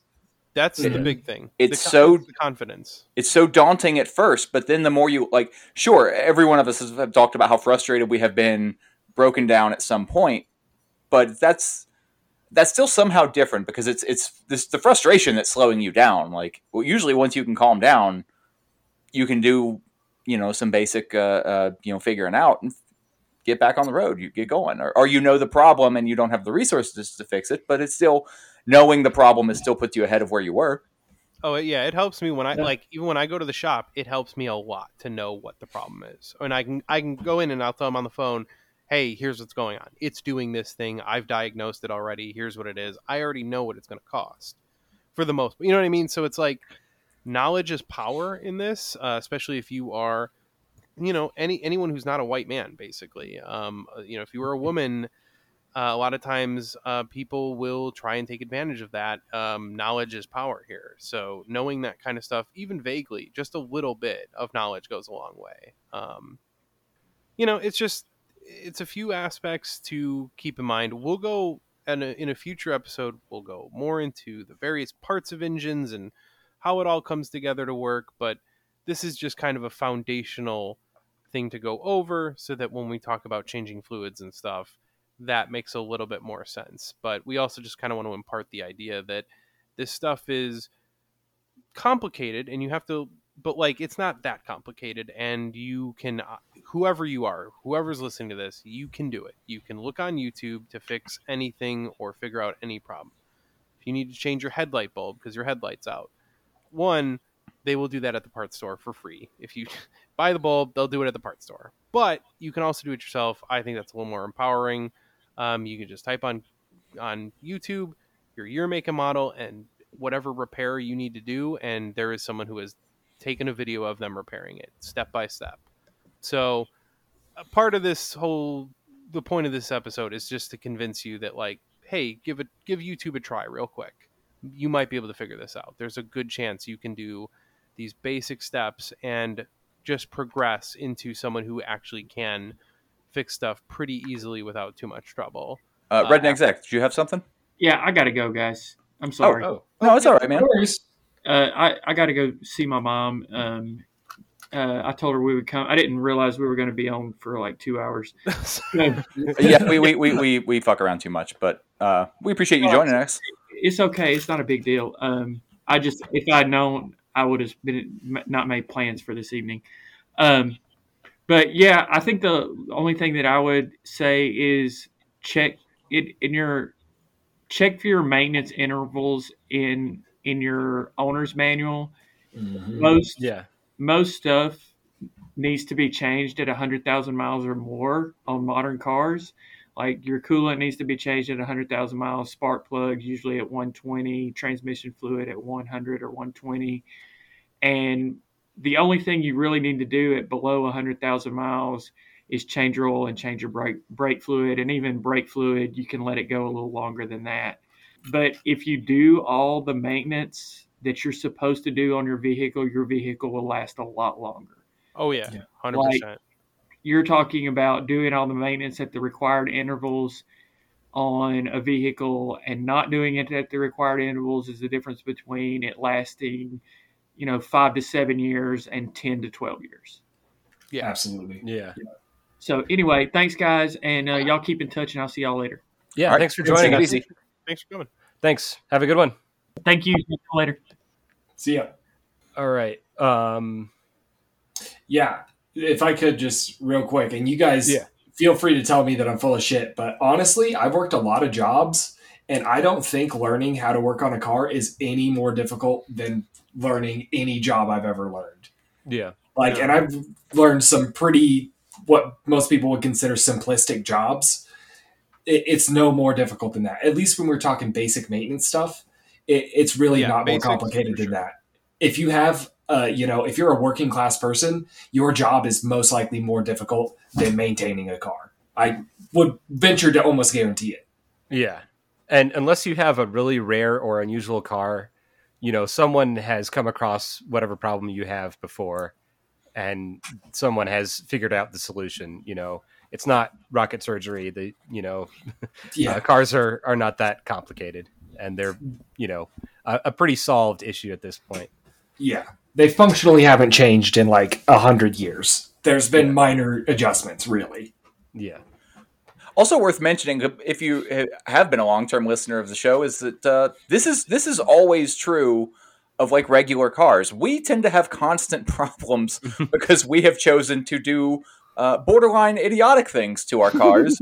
Yes. That aren't necessary, but we enjoy. So, I'm driving like 50-year-old vehicles exclusively that have seen some rough years. They can be a little bit more daunting. Or if you double or triple the horsepower output of your factory car, you're going to encounter more problems. But like, we're talking to the people who are driving regular cars, and it really does get as simple as do maintenance, check this, check that, check your oil, Yeah, we create the problems that we have entirely. These are not standard problems. It's all because of shit that we have chosen to do. Like, don't let this discourage you if you think that, working on cars by yourself is going to be as difficult as we make it seem. It's not. We create these issues. Yeah, we're modifying shit. And that is never works out how you want it to. Yeah, for sure. I'm driving shit that's lived in the Rust Belt for 50 years. Yeah. You know how the Rust Belt got its name? Brandon's garage. That's a sort of a chicken or the egg kind of argument. Yeah. Quick side tangent. My grandparents lived in Michigan, and I was at their house as a child once, helping clean out their garage. And I was like trying to scrub and clean this metal grate, like a floor drain in the middle of the garage. And I'm like, why isn't all this red stuff cleaning off of this metal? Like, what's going on here? Because being from Colorado, stuff doesn't rust nearly as much as it does in Michigan. Is it really that stark? Oh, yeah. Yes. Really? Yeah. Okay. All right. Well, one of my cars is from Alabama, and I was just shocked at like how easy bolts would break free when I just put a wrench to them. Yeah, I heard someone else who's from Michigan talking about it was David Tracy from the Autopian. He was talking about like he recently moved to Southern California, and he's like, yeah, the grade of rustiness is like on a totally different scale in Michigan versus LA. Like, if you advertise a car for sale in Michigan and you say it's rust free, like the I don't know, mutually understood fact is that it's going to have at least a little bit of surface rust. But sure. If you brought that car to LA, they'd be like, this thing's a pile of shit. It's all covered in rust. What? Oh my god, yeah, that's great. Because I'm like, no, I'd look at a rusty piece of metal and be like, damn, that's rust free as fuck. Rust has not created a hole all the way through it yet, so it's rust free. Look, I can touch it and it doesn't like rain down on me. There's no rust there. Yeah. Okay. Yeah. Different standards, I guess. Yeah. My Cutlass has one little bad spot on it. Like, I mean, granted, it's still a 67. It's seen some years. So, like, you still get shit in your eyes when you're underneath it working on it. But, like, to compare it to some of the vehicles I own that, like, lived their whole lives up here, it's night and day. Yeah. It's the one vehicle I routinely don't have to put a torch to get bolts free. Yeah, I find that everything is seized on my car all the time. And my shit's not even that rusty. No, dude, It's living up north. It's effectively what you encounter in like a 2009 at this point. Like, it's still seen over 10 years of salt. Yeah, like, it might still look nice and be holding up together, but that doesn't mean that everything's just gonna like come apart and go back together normally anymore. Yeah, I guess you're right. Yeah, we're going to talk a lot about how you can do a lot of things on your own in this podcast series. But if you live in the Rust Belt and you have to do a wheel bearing, just let somebody else do that. Just let someone else take care of that one for you. Yeah. Again, that comes back to like knowing what you're doing means knowing when to walk away. Absolutely. Yeah. That's proof that I have no idea what I'm doing. Yeah, I mean, there's definitely stuff that I've taken my car to a professional to get done rather than try and tackle myself. Like, I'm not going to try and do an alignment myself, you know? I mean, I know people that have done that, but I'm not. In here, I'm already thinking about maybe I should get one of them track alignment kits. I could see that paying some dividends for me, but yeah. Well, the bright side is we're outraged when we're like, oh my God, I cannot find this problem and I have spent $300. Meanwhile, if you went to the mechanic, they might have found the problem quicker, but you'd be into it for 7 or 8. Yeah. Yeah. That's kind of where I'm at now with my own car. Yeah. I helped a friend with his van recently. He messed up some electrical going to his transmission. It wouldn't shift properly. We replaced $180 worth of electrical components just seeing before we actually found out that a wire had been pinched. And he was like, dude, I spent almost $200. And I'm like, yeah, well, what did the mechanic say when you talked to him? And he was like, oh, they wouldn't touch it because he said it's too old. Yeah, I've been there. This is also maybe a tip for people. If you get a ridiculous quote from a mechanic shop, like something that seems really, really out there, they might be giving you what's called a fuck you price, which is where they just don't want to work on it for whatever reason. And so they're trying to price you out of them having to work on it. So like say you have some simple maintenance item or seemingly simple maintenance item and they're quoting you like $3,000. Yeah, they're giving you a fuck you price because they just don't want to do it. It's a thing. It's the same. It's the same as the I don't want to sell it price when somebody has something listed for sale at an absurd price. Yeah. And they just don't actually want to sell it. It's like, well, this is worth $5,000 and you're asking $20,000. Why would anyone buy that? And they're like, I don't care. Yeah. Like someone might, and if they don't, I don't care. I want to keep it. So yeah. My 2 options here: I get way more money for my car than it's worth, or I get to keep my car. So Redneck Zach touched on this. And by the way, for the listener, if you didn't listen to the last episode, that's what he prefers to be called, is Redneck Zach. And we're not just disparaging him. Yeah, constantly. It was a good way to delineate himself from me because there are 2 exactly. Zachs. So. Yeah. So he went over some service intervals previous, but I'll go into a little bit more depth on this. So if you're changing oil, you want to do that around 5,000 miles for conventional oil, unless you're driving your car very hard. If you're driving on track, or you have a Subaru, change it more frequently. If you have a Subaru, like 3,000 miles. Or if you have a turbocharged car, yes. But if you have a turbocharged car or a performance car, you should probably use synthetic oil anyways. So the conventional... I don't care what kind of car you have, use synthetic oil. Yeah. For the most part. Unless you have like a 50-year-old vehicle, chances are always use synthetic. And I would recommend personally get the good synthetic. The best one you can buy, the more expensive one. I have at least the experience that I used exclusively one type of oil, Castrol, Edge, whatever. And I use that exclusively from 60,000 miles to 160,000 miles. And when the motor was torn down, that shit was clean as fuck. Pristine. I had it taken down not because it failed, but because I was beating the shit out of the car. And I was like, it's a lot of miles. I better make sure it's all good and rebuild it with some fancier parts. But when it was taken apart, we saw that maintenance made a huge difference in how the engine managed heat and friction and all that stuff.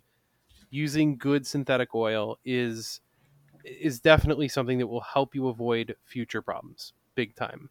So that's I would absolutely recommend using the finest oil you can get is the move. That's the thing that will keep you from having problems in the future.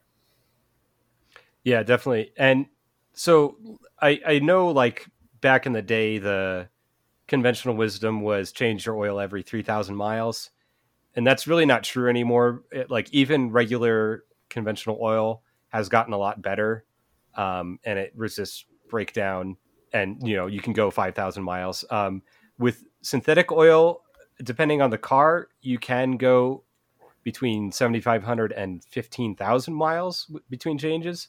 I don't know if I would go 15,000 miles, but it is, something you can do if, you're, for whatever reason, you can't get to an oil change. 15,000 miles is what I do when I hate the engine and I want an excuse to change it. Yeah. Yeah, I wouldn't recommend doing that. But if you want to go to 8,000 and 9,000, a lot of synthetic oils can handle that. But there's a caveat here, and we're going to get to checking your oil. You should be checking your oil regularly if you're going to extend that interval any further, because if it's burning oil or leaking or anything like that, you could get low. You're just extending that period of time in which you could lose oil, and you don't want to get low on oil and then do that. Yeah. So and again, like Redneck Zach said, you can check your car's owner's manual, or you can look this up online to find service intervals. And what that basically means is it'll say every 5,000 miles change your oil, every 30,000 miles do this or that. It'll have everything graphed out, so okay, it's been this long since this has been changed, I got to do it now. And while we're on the topic, it's probably good to mention now, a lot of cars will have a standard amount of consumption of oil. So they say, and this is in a lot of owners' manuals, they'll say that they may consume like 1 quart of oil per 5,000 miles. So, between every oil change, you're going to consume about 1 quart of oil. So this is why another reason you need to be checking your oil regularly, so that if you do say consume 2 quarts in 3,000 miles, you know that there's an issue. Say I'm consuming more than what the standard consumption is. Something is going on that needs to be checked out. And I guess it's worth saying the reason why you need to change the oil is just because from the heat of the engine, it'll break down some of the compounds and they won't lubricate as well. Mm-hmm. And it'll also just get dirty from combustion products that find their way into the oil, and little bits of metal that wear down from the metal in the engine wearing against each other. And that's normal. That happens. It's not something to be worried about, but you do want to change the oil every once in a while to get rid of that. And another thing worth pointing out is you don't want to change your oil too often if you don't need to, mm-hmm. because it's an environmental problem. If you're spilling oil while you're changing it, you can recycle the oil. It can go back to an oil refinery and get turned into new oil or gasoline or diesel or what have you. But you don't want to change it if you don't have to, basically is what I'm saying. And because it costs money. Yeah, it costs money. I'll go through another couple things you want to change. Automatic transmission fluid every 60 to 100,000 miles. Similar kind of deal. It breaks down over time. It doesn't lubricate or have the right properties to work in a transmission. Manual transmission oil or differential oil. It's usually the same thing in most cars. So if you have a rear wheel drive or an all wheel drive car, you have a rear differential that has its own fluid. You want to change that every 30 to 60,000 miles. And unless you have a special car that takes a special fluid or something. Worth mentioning, if you can change your oil, you can change your transmission fluid. It is not inherently any more difficult. Yeah. Same with diff fluid. I've definitely worked with a lot of vehicles where that's not true. Not inherently any more difficult. Case by case, potentially. But yeah. Well, because a lot of GM transmissions were made to not change the fluid, and so they did not put drains on them. Oh, what? That's like an old turbo 350 or 400, and even 700s, which were the predecessor to 4L60s. Like they're literally identical to 4L60s, except they're manually controlled instead of electronically controlled. A lot of the pans didn't have drain plugs.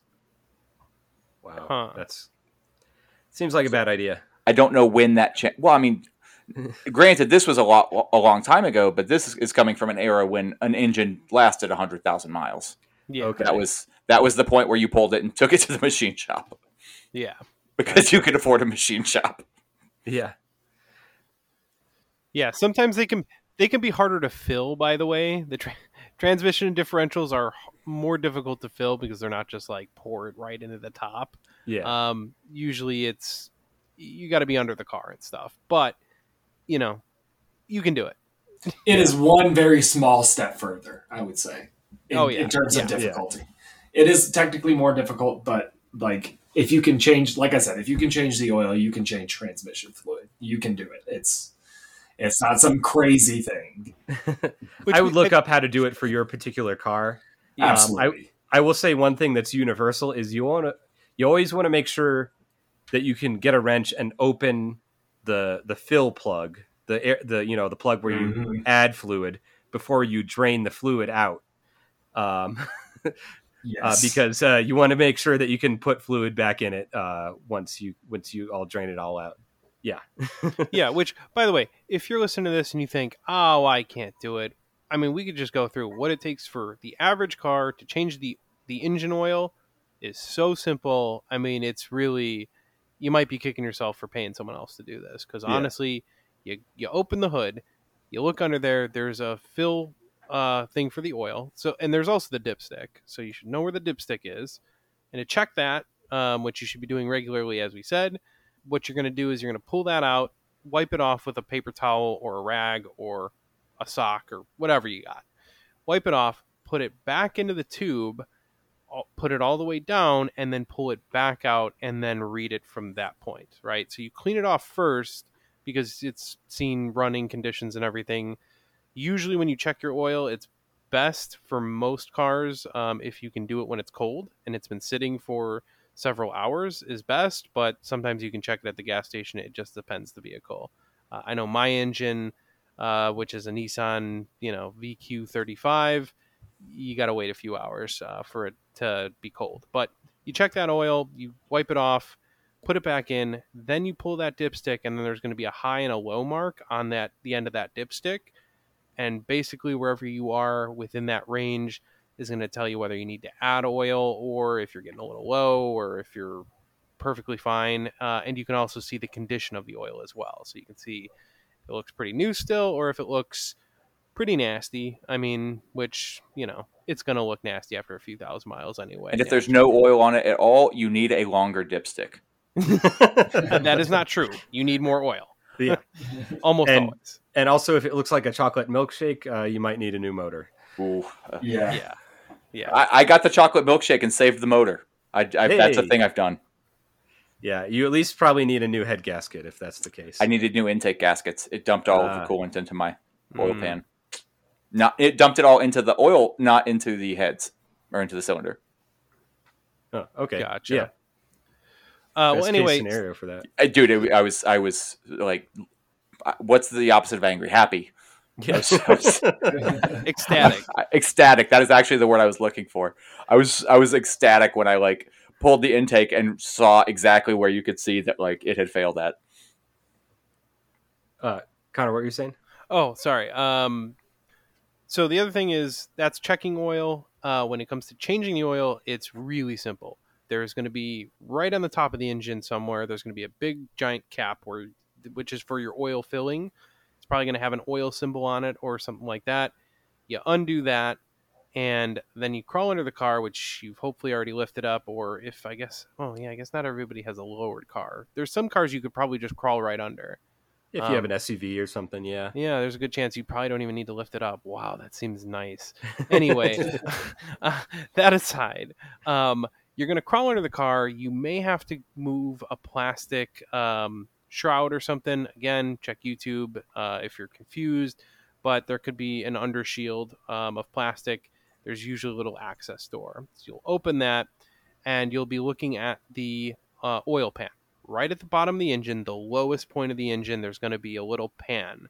And on there is going to be a bolt. And you'll just loosen that bolt and hopefully put a tray under it to catch all the oil. Your hand's going to get covered in oil. There's no way to avoid it. It's wear gloves, like latex gloves, like something like that, or keep a rag by you. Because when you take that bolt out, you are going to get oil on your hands. So just be okay with it. It's cool. It's fine. You wipe it off. You'll live. It's fine.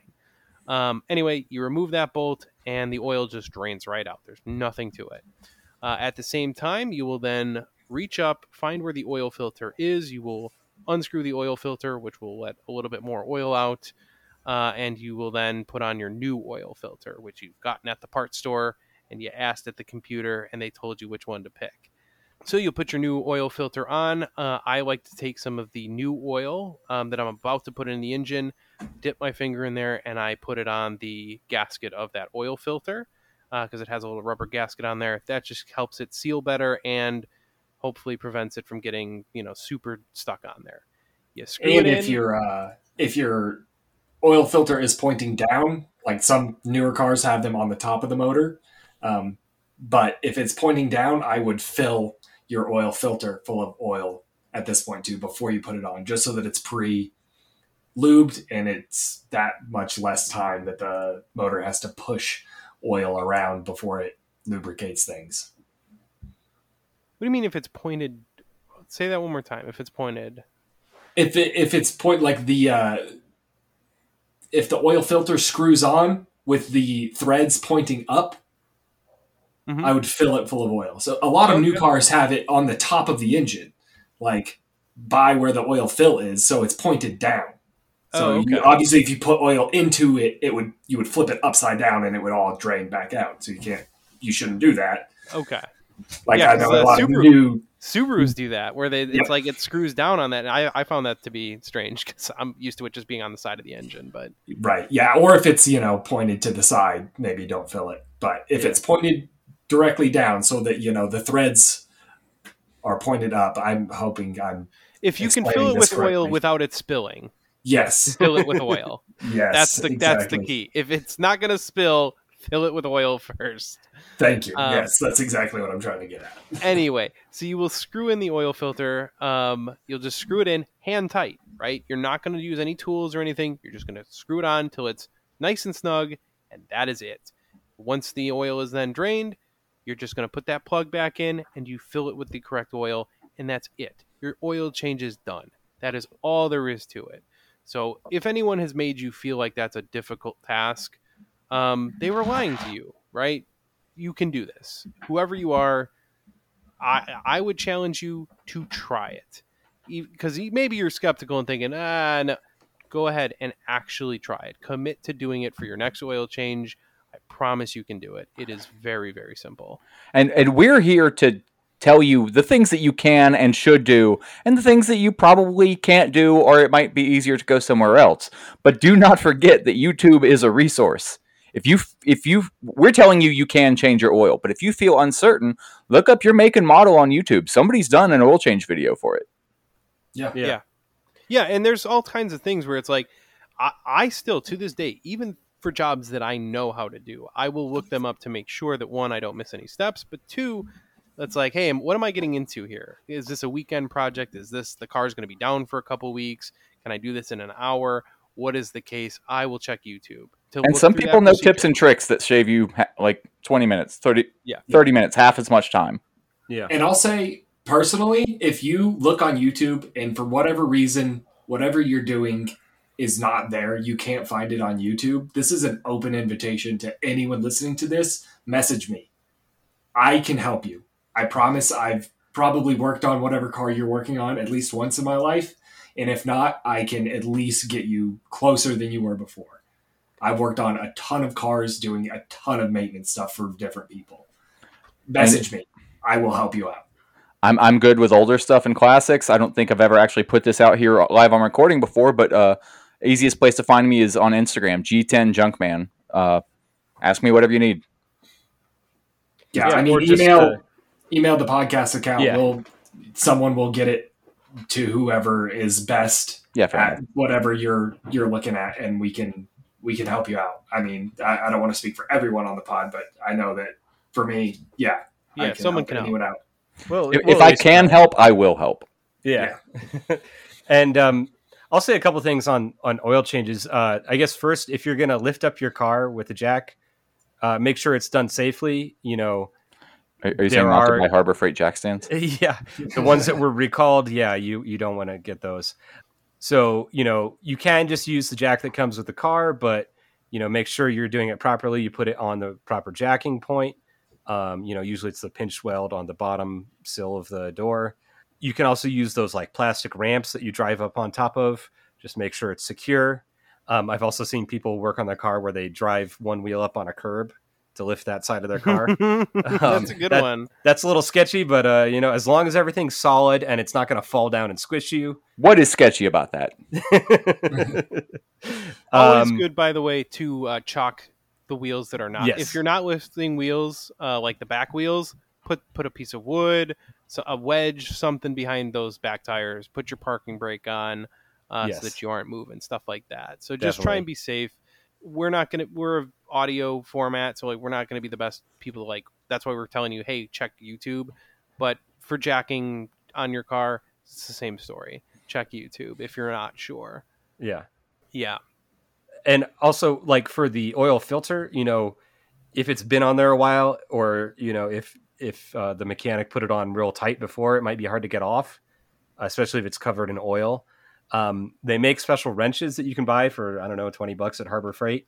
Not even. Really helps. You can go to the parts store down the street from you, the nearest parts store. They'll have them for less than $20. Yeah. Somewhere in the $10 to $15 range. And if you're really desperate, you can get a big flathead screwdriver and use a hammer to drive it through the side of the filter and use that as a handle to get it off. But that's the preferred technique of everyone that has parked their car on the curb to do this. That is a last resort. Yeah. I recently had to do that on my Ford Ranger because I could not get one of the tools to remove the oil filter into the oil filter spot. It was there was just no room, so I stuck a screwdriver through it. So, feel no shame if you have to do that. It's something we've all had to do in the past. It has to have been at least 3 weeks since I did that. Yeah. But that I think that covers oil for the most part. Yeah. I'll just run through a few more things here. Unless you have an old Volkswagen, your engine has coolant. This is, antifreeze. If you live in a warm climate where it doesn't freeze, you might just have water in there. But you probably want to get coolant, the proper coolant, to prevent corrosion. And the cost of coolant for the life of your motor is less than the cost of needing antifreeze one time but only having water. Yeah. And you want to make sure you get the right coolant for your car. So like GM, Toyota, Honda, they all have different types of coolant. You might see in the parts store, it says universal coolant, use it for anything. That's not necessarily true. It'll work, but it might corrode differently on the inside of the engine. Yeah, it's not necessarily the best. Yeah. You should ask the person at the parts store, hey, what kind of coolant does my car take and how much does it take? And they can look it up and tell you. Right. Which I suppose we should probably mention real quick, just a quick rundown of services that your local auto parts store will offer. Yeah. Because, if you're a beginner, this will be important information for you. Most parts stores will change headlights for you and taillight bulbs. They'll at least give it an attempt. If it's too hard, they may have to send you elsewhere. But in most cases, they can just change it right there for you if something is out. They can also check engine light codes, which we'll get into more either later or in a future episode. But when your check engine light comes on, you can drive to the nearest parts store. They will have a scanner there, and they can check it and tell you what it is and likely what will fix it. That's a free service that all parts stores will offer, as far as I'm aware. Along with most parts stores will offer battery charging. If you think you have a dead battery, you can take your battery off, bring it to them, and they will charge it for however long it takes, usually an hour or two, and they'll give it back to you if you think that's the problem. They will also oftentimes have a whole battery and electrical system tester, so you can go up there and say, hey, I'm having trouble starting my car, can you test it out? And they will be able to test the battery, and then the alternator, and then the starter. And they can test all three attached to your car, and they might be able to tell you, hey, your alternator's bad or your battery's bad, et cetera, et cetera. So those are all free services that parts stores will offer, and I highly recommend you take advantage of them, especially if you are a little new to this. That is a very good option. Yeah, definitely. And they'll also like change windshield wiper blades for you. That kind of thing. Oh, yeah, that too. Yeah. And like we were mentioning, they can look up basically any fluid level for you. Coolant, oil, anything like that. How much and of what specific kind you need. Yeah. And so the coolant you should change every around 30,000 miles or 3 years. Your engine air filter, so the filter that the air goes in to get to the engine, around every 12,000 to 15,000 miles. And this is the thing they try to sell you every time you get an oil change. Oh, you want us to do your air filter too? No. Yeah. No, you don't always say no. You don't need to do that. That's changing an air filter is simpler than changing your oil. Yeah. You can do this yourself. It's very cheap, and you do not need to do it every time you change your oil. Yeah. On most cars, it's pretty easy. You can look it up. It's different on most cars, so I won't tell you how to do it on yours, but look it up. It's pretty easy. Usually just undo a few clips and move something out of the way, and it's right there. Mm-hmm. Unless you're like me and you have your engine airbox held together with zip ties, then it's a little bit different. Let's see. Your spark plugs you want to change every 100,000 miles. Your timing belt, depending on the car, 60 to 100,000. Some cars have a timing chain that works a little bit differently. Just look it up for your own car. And then wheel bearings, tie rods, other steering and suspension components. I would check them at least every 80,000 miles. Some stuff it'll let you know, it'll squeak, it'll rattle. If you jack up your car and you wiggle the tire around, it'll be loose. Wheel bearings, they'll make a weird squealing sound sometimes. That kind of thing. There's ways to if it's making this noise, what is it? You can look that up. I don't know. As far as you guys know, is there any like obvious noises that people should look out for to tell if something's failing, not just the suspension, but other stuff? Squealing. If you hear a squealing noise, that's almost always a belt. Yeah. Like when the engine is running, you mean? Yeah. Yeah, when the engine is running. If you hear a squealing noise when the engine isn't running, check your trunk. Yeah, you have a pig somehow. I don't know where you got that from. Get it out of there. If it squeals when you go around a corner and turn the steering wheel, that's probably power steering related. God, can you guys just stop reminding me about all the maintenance that I'm behind on? Yeah, I'm like, you're talking about squealing. I'm like, yeah, when I start my car, when I first start, I have the most outrageous squealing, and I've been trying to chase it down. I changed the tensioner pulley, and it turns out it's the tensioner pulley for the AC belt that I didn't change. I was like, damn it, okay. So it was the other one. So I still have to get around to doing that. But yeah, it's almost always a belt. But the reason the belt is squealing is almost always because a pulley is bad. So you'll change a pulley and best to change the belt at the same time. Yeah. Older engines don't use serpentine belts as much. And right now I just need to tighten my alternator a little bit because my engine squeals for about 2 seconds right on startup. But because it's just a godforsaken design, getting to that is so hard that I just let it squeal on start every day. Yeah, I feel yeah. Yeah, and if you're real desperate, you can buy that like stuff in a can that's supposed to fix the squealing sound, but it's not the greatest solution. Don't buy that. If you're gonna go that route, just use deodorant. Oh, okay. Like spray deodorant? No, stick deodorant. While the belt is spinning, if you just push the stick deodorant up against the belt, it does the same thing as the spray can stuff. Maybe spray deodorant would work, but I know that the stick deodorant does the same exact thing. Good to know. Okay. Well, I think we'll wrap up here in a little bit, and we'll have more. We'll cover more of this stuff in a later episode. I don't know, Connor, do you want to go over tire stuff, or do we have time for that? Yeah, I think this is worth mentioning real quick. We'll just do a quick rundown. Again, we'll go deeper on a lot of this stuff, in future episodes, but it's worth knowing for tires. That's a common thing. Every car uses tires, so you should understand a little bit about them. There's a few different options. Most of you, if you're driving a regular car, are going to be probably on all-season tires, which are mostly to be, for the most part, used all year round in most situations. They have some limitations that I think a lot of people don't necessarily respect. But then there's also summer tires, which are generally, if you live in a southern area or, a generally pretty hot area, you probably could just run on summer tires and not have to worry about it. Or if you have a performance car like I do, you can run just regular summer tires. And, if you have a car like me, I can run summer tires when it's not snowing, but when it's snowing, I have to run winter tires. My car doesn't work if I don't use dedicated winter tires. Not all seasons, because they're not fucking good enough. In snow, the best tires are winter tires. They use a softer compound rubber.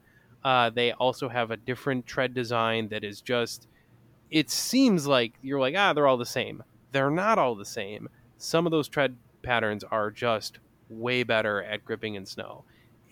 You might not notice it on the average Toyota Camry. Well, actually, you will notice winter tires will brake better. They'll go better. Yeah. It's overall better. But I notice it because I go from a car that is not functional on regular tires, even all seasons, to when I put my winters on, I drive through snow like it's no big deal. So it is a big jump up. They are costly. I will not going to shy away from that.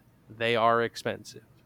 But it is safest to have winter tires. If you have the option and you can buy some, even just go on Facebook Marketplace and buy some used OEM factory wheels and have a separate set for winter tires. If you have that option, it is a good option, especially if you live in a cold or mountainous climate. If you live in Colorado or something that sees a lot of snow, although you guys don't, I don't know how you don't have rust issues there. I still do not understand. But if you live where Brandon or I live, up in the Midwest or in the Northeast, snow tires are a very good investment. It will help keep you safe, and the difference is pretty big. Yeah, I would rather drive a two-wheel drive car with snow tires than an all-wheel drive car with all-season tires in the snow. Yeah. I find that drag radials work great for all seasons. No, don't listen to him. He's lying. I feel like I might be the villain on this episode. So basically, that's just seasonality overall. There's a couple other things I want to go over real quick, just so you know, especially if you have to buy tires. Your wheel is going to have a set number of tire sizes that can fit on it, and they're going to be determined by essentially three numbers that we actually care about, that are going to be written right on the side of the tire or listed in a listing if you're looking online or in the store or whatever. So that's going to be the width of the tire, the profile, and the rim size. So the rim size is the easiest. That's the size of the wheel. If your car came with 18-inch wheels, that's an 18. If your car came with 20s, it's a 20. If you went up to 24s, it's a 24. If you have an older vehicle, most likely, you might be down at 15 or 16 inches. Even 14s.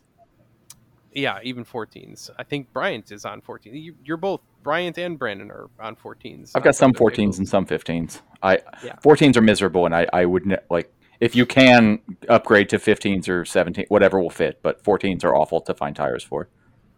Sounds about right. Now, that's the last of the three numbers. Then the first number in that sequence, so there's always going to be a sequence. It always goes width, profile, rim size. So the rim size is the easiest. That you can understand, no problem. The width is always going to be measured in millimeters, okay? So it's going to range from, you might have, if you have an old Honda Civic, you might have 205. Have I ever mentioned how much I love it when people use metric and imperial measurements? Especially in the same string of numbers. I love that more than anything, I think. Yes, always measured in metric for this measurement. So, a lot of cars may have, a 205. That's 205 millimeter width. And then, or you might have wider ones. You've got a Corvette. Those things can be 305 millimeter width. So they're really, really wide, right? For better grip.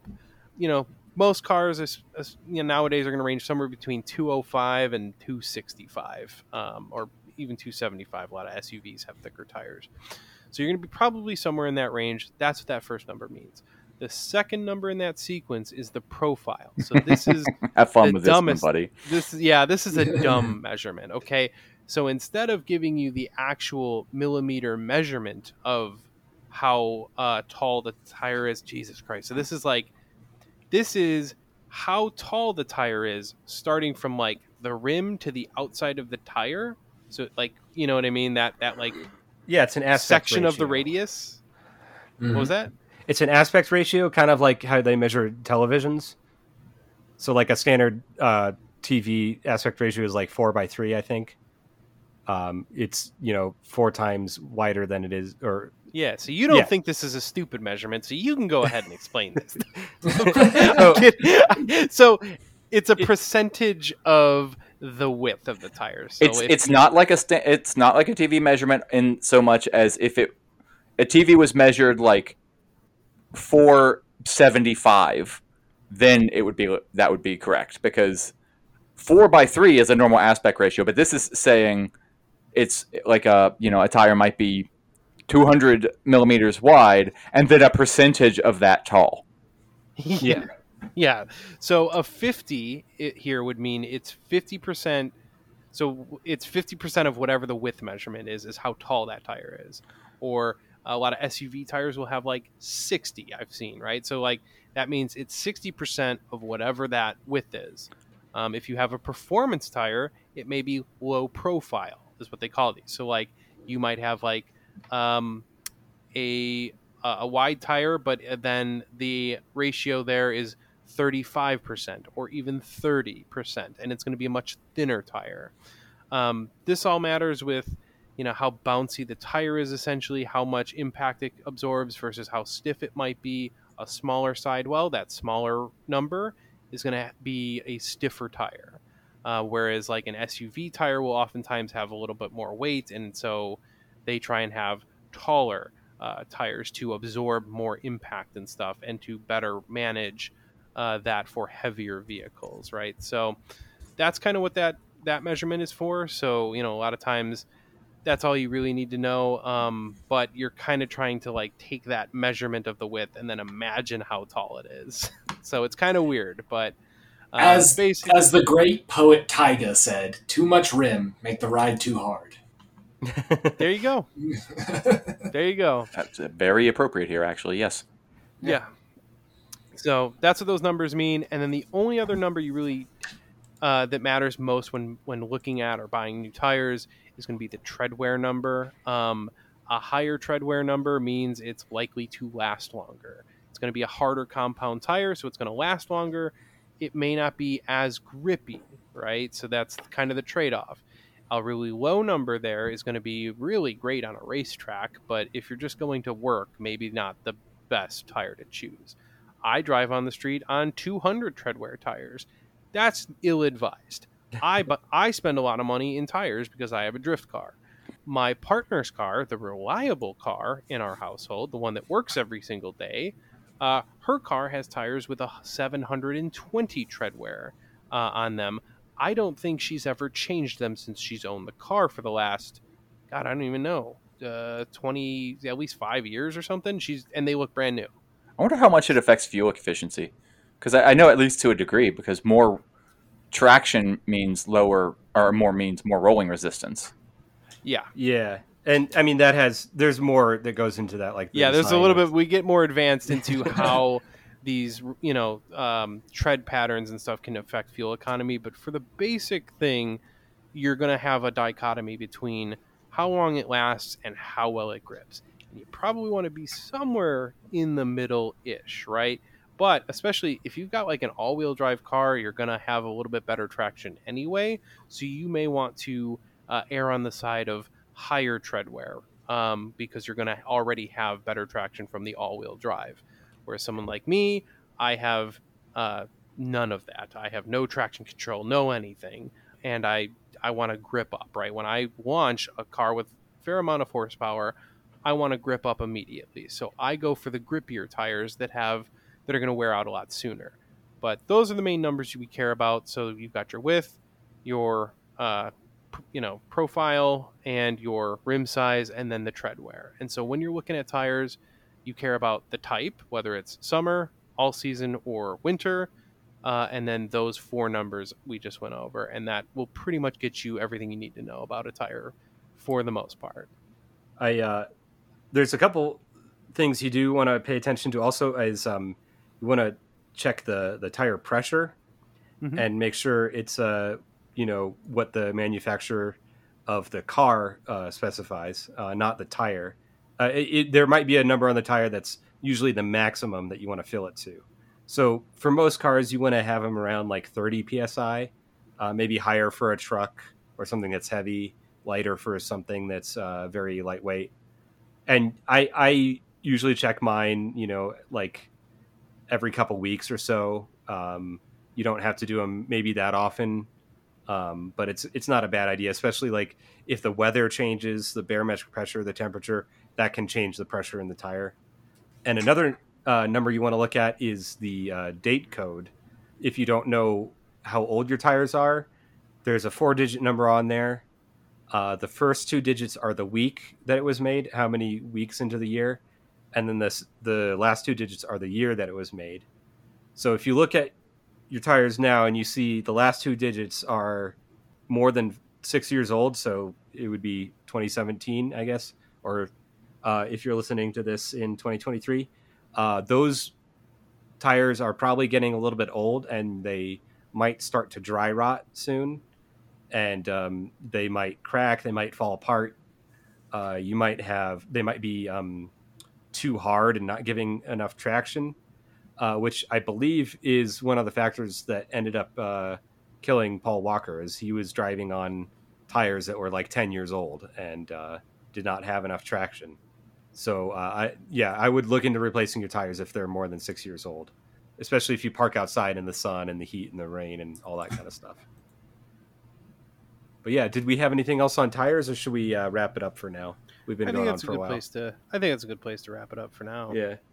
Yeah. Connor, why don't you tell us about our social media and where people can follow us? Yeah. If you, of course, like what you hear, feel free to give us a rating in your podcast app or leave us a nice little review. It helps people find the podcast. The other thing to do is to find us on social media. Pretty much. We're really only active on Instagram, Twitter, and we're on Hexbear, and we exist on Facebook. We're not necessarily active, but you could just type in and search Cars and Comrades, and you should find us everywhere. That's how you find us. And if you like communism, hate capitalism, you like cars, or even if you don't like cars that much, come follow us. We share memes and stuff. So yeah, and we'll also post the social media info for Redneck Zach. And if you want to learn more about him and the work that he does with the Automotive Free Clinic, you can listen to the previous episode. We go into that in more detail. Anything else, or should we wrap it up here, guys?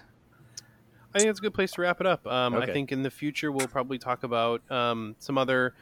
Getting more in depth in some of these systems of the car. We'll probably go over different car parts and what they do, as well as I'm sure maybe like a used car buying guide or something, things to look out for when you're buying a car or whatever. So, keep your eyes open. We will probably have more in the series on topics like that in the future. Maybe I'll do a so you want to buy a classic sort of episode. Oh yeah, that'd be good. Cool. That is where I shine. All right. Well, we'll talk to you later, and have a good one. Thanks. Bye, everybody. Bye. Bye. We don't think fight fire with fire, bitch. We think you fight fire with water, bitch. We gonna fight racism, not with racism, but we gonna fight with solidarity. We said we're not gonna fight capitalism with black capitalism, but we going to fight with socialism.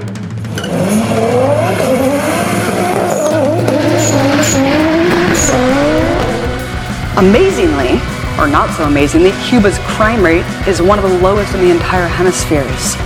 Oddly enough, it seems that when people have their basic human needs met, they're less likely to commit crimes. My calculations are correct. When this baby hits 88 miles per hour, you're gonna see some serious shit. free market mythology, it argues that the most ruthless, selfish, opportunistic, greedy, calculating plunderers, applying the most heartless measures in cold-blooded pursuit of corporate interest and wealth accumulation, will produce the best results for all of us. Through something called the invisible hand. What are you smiling about? Dude, I almost had you.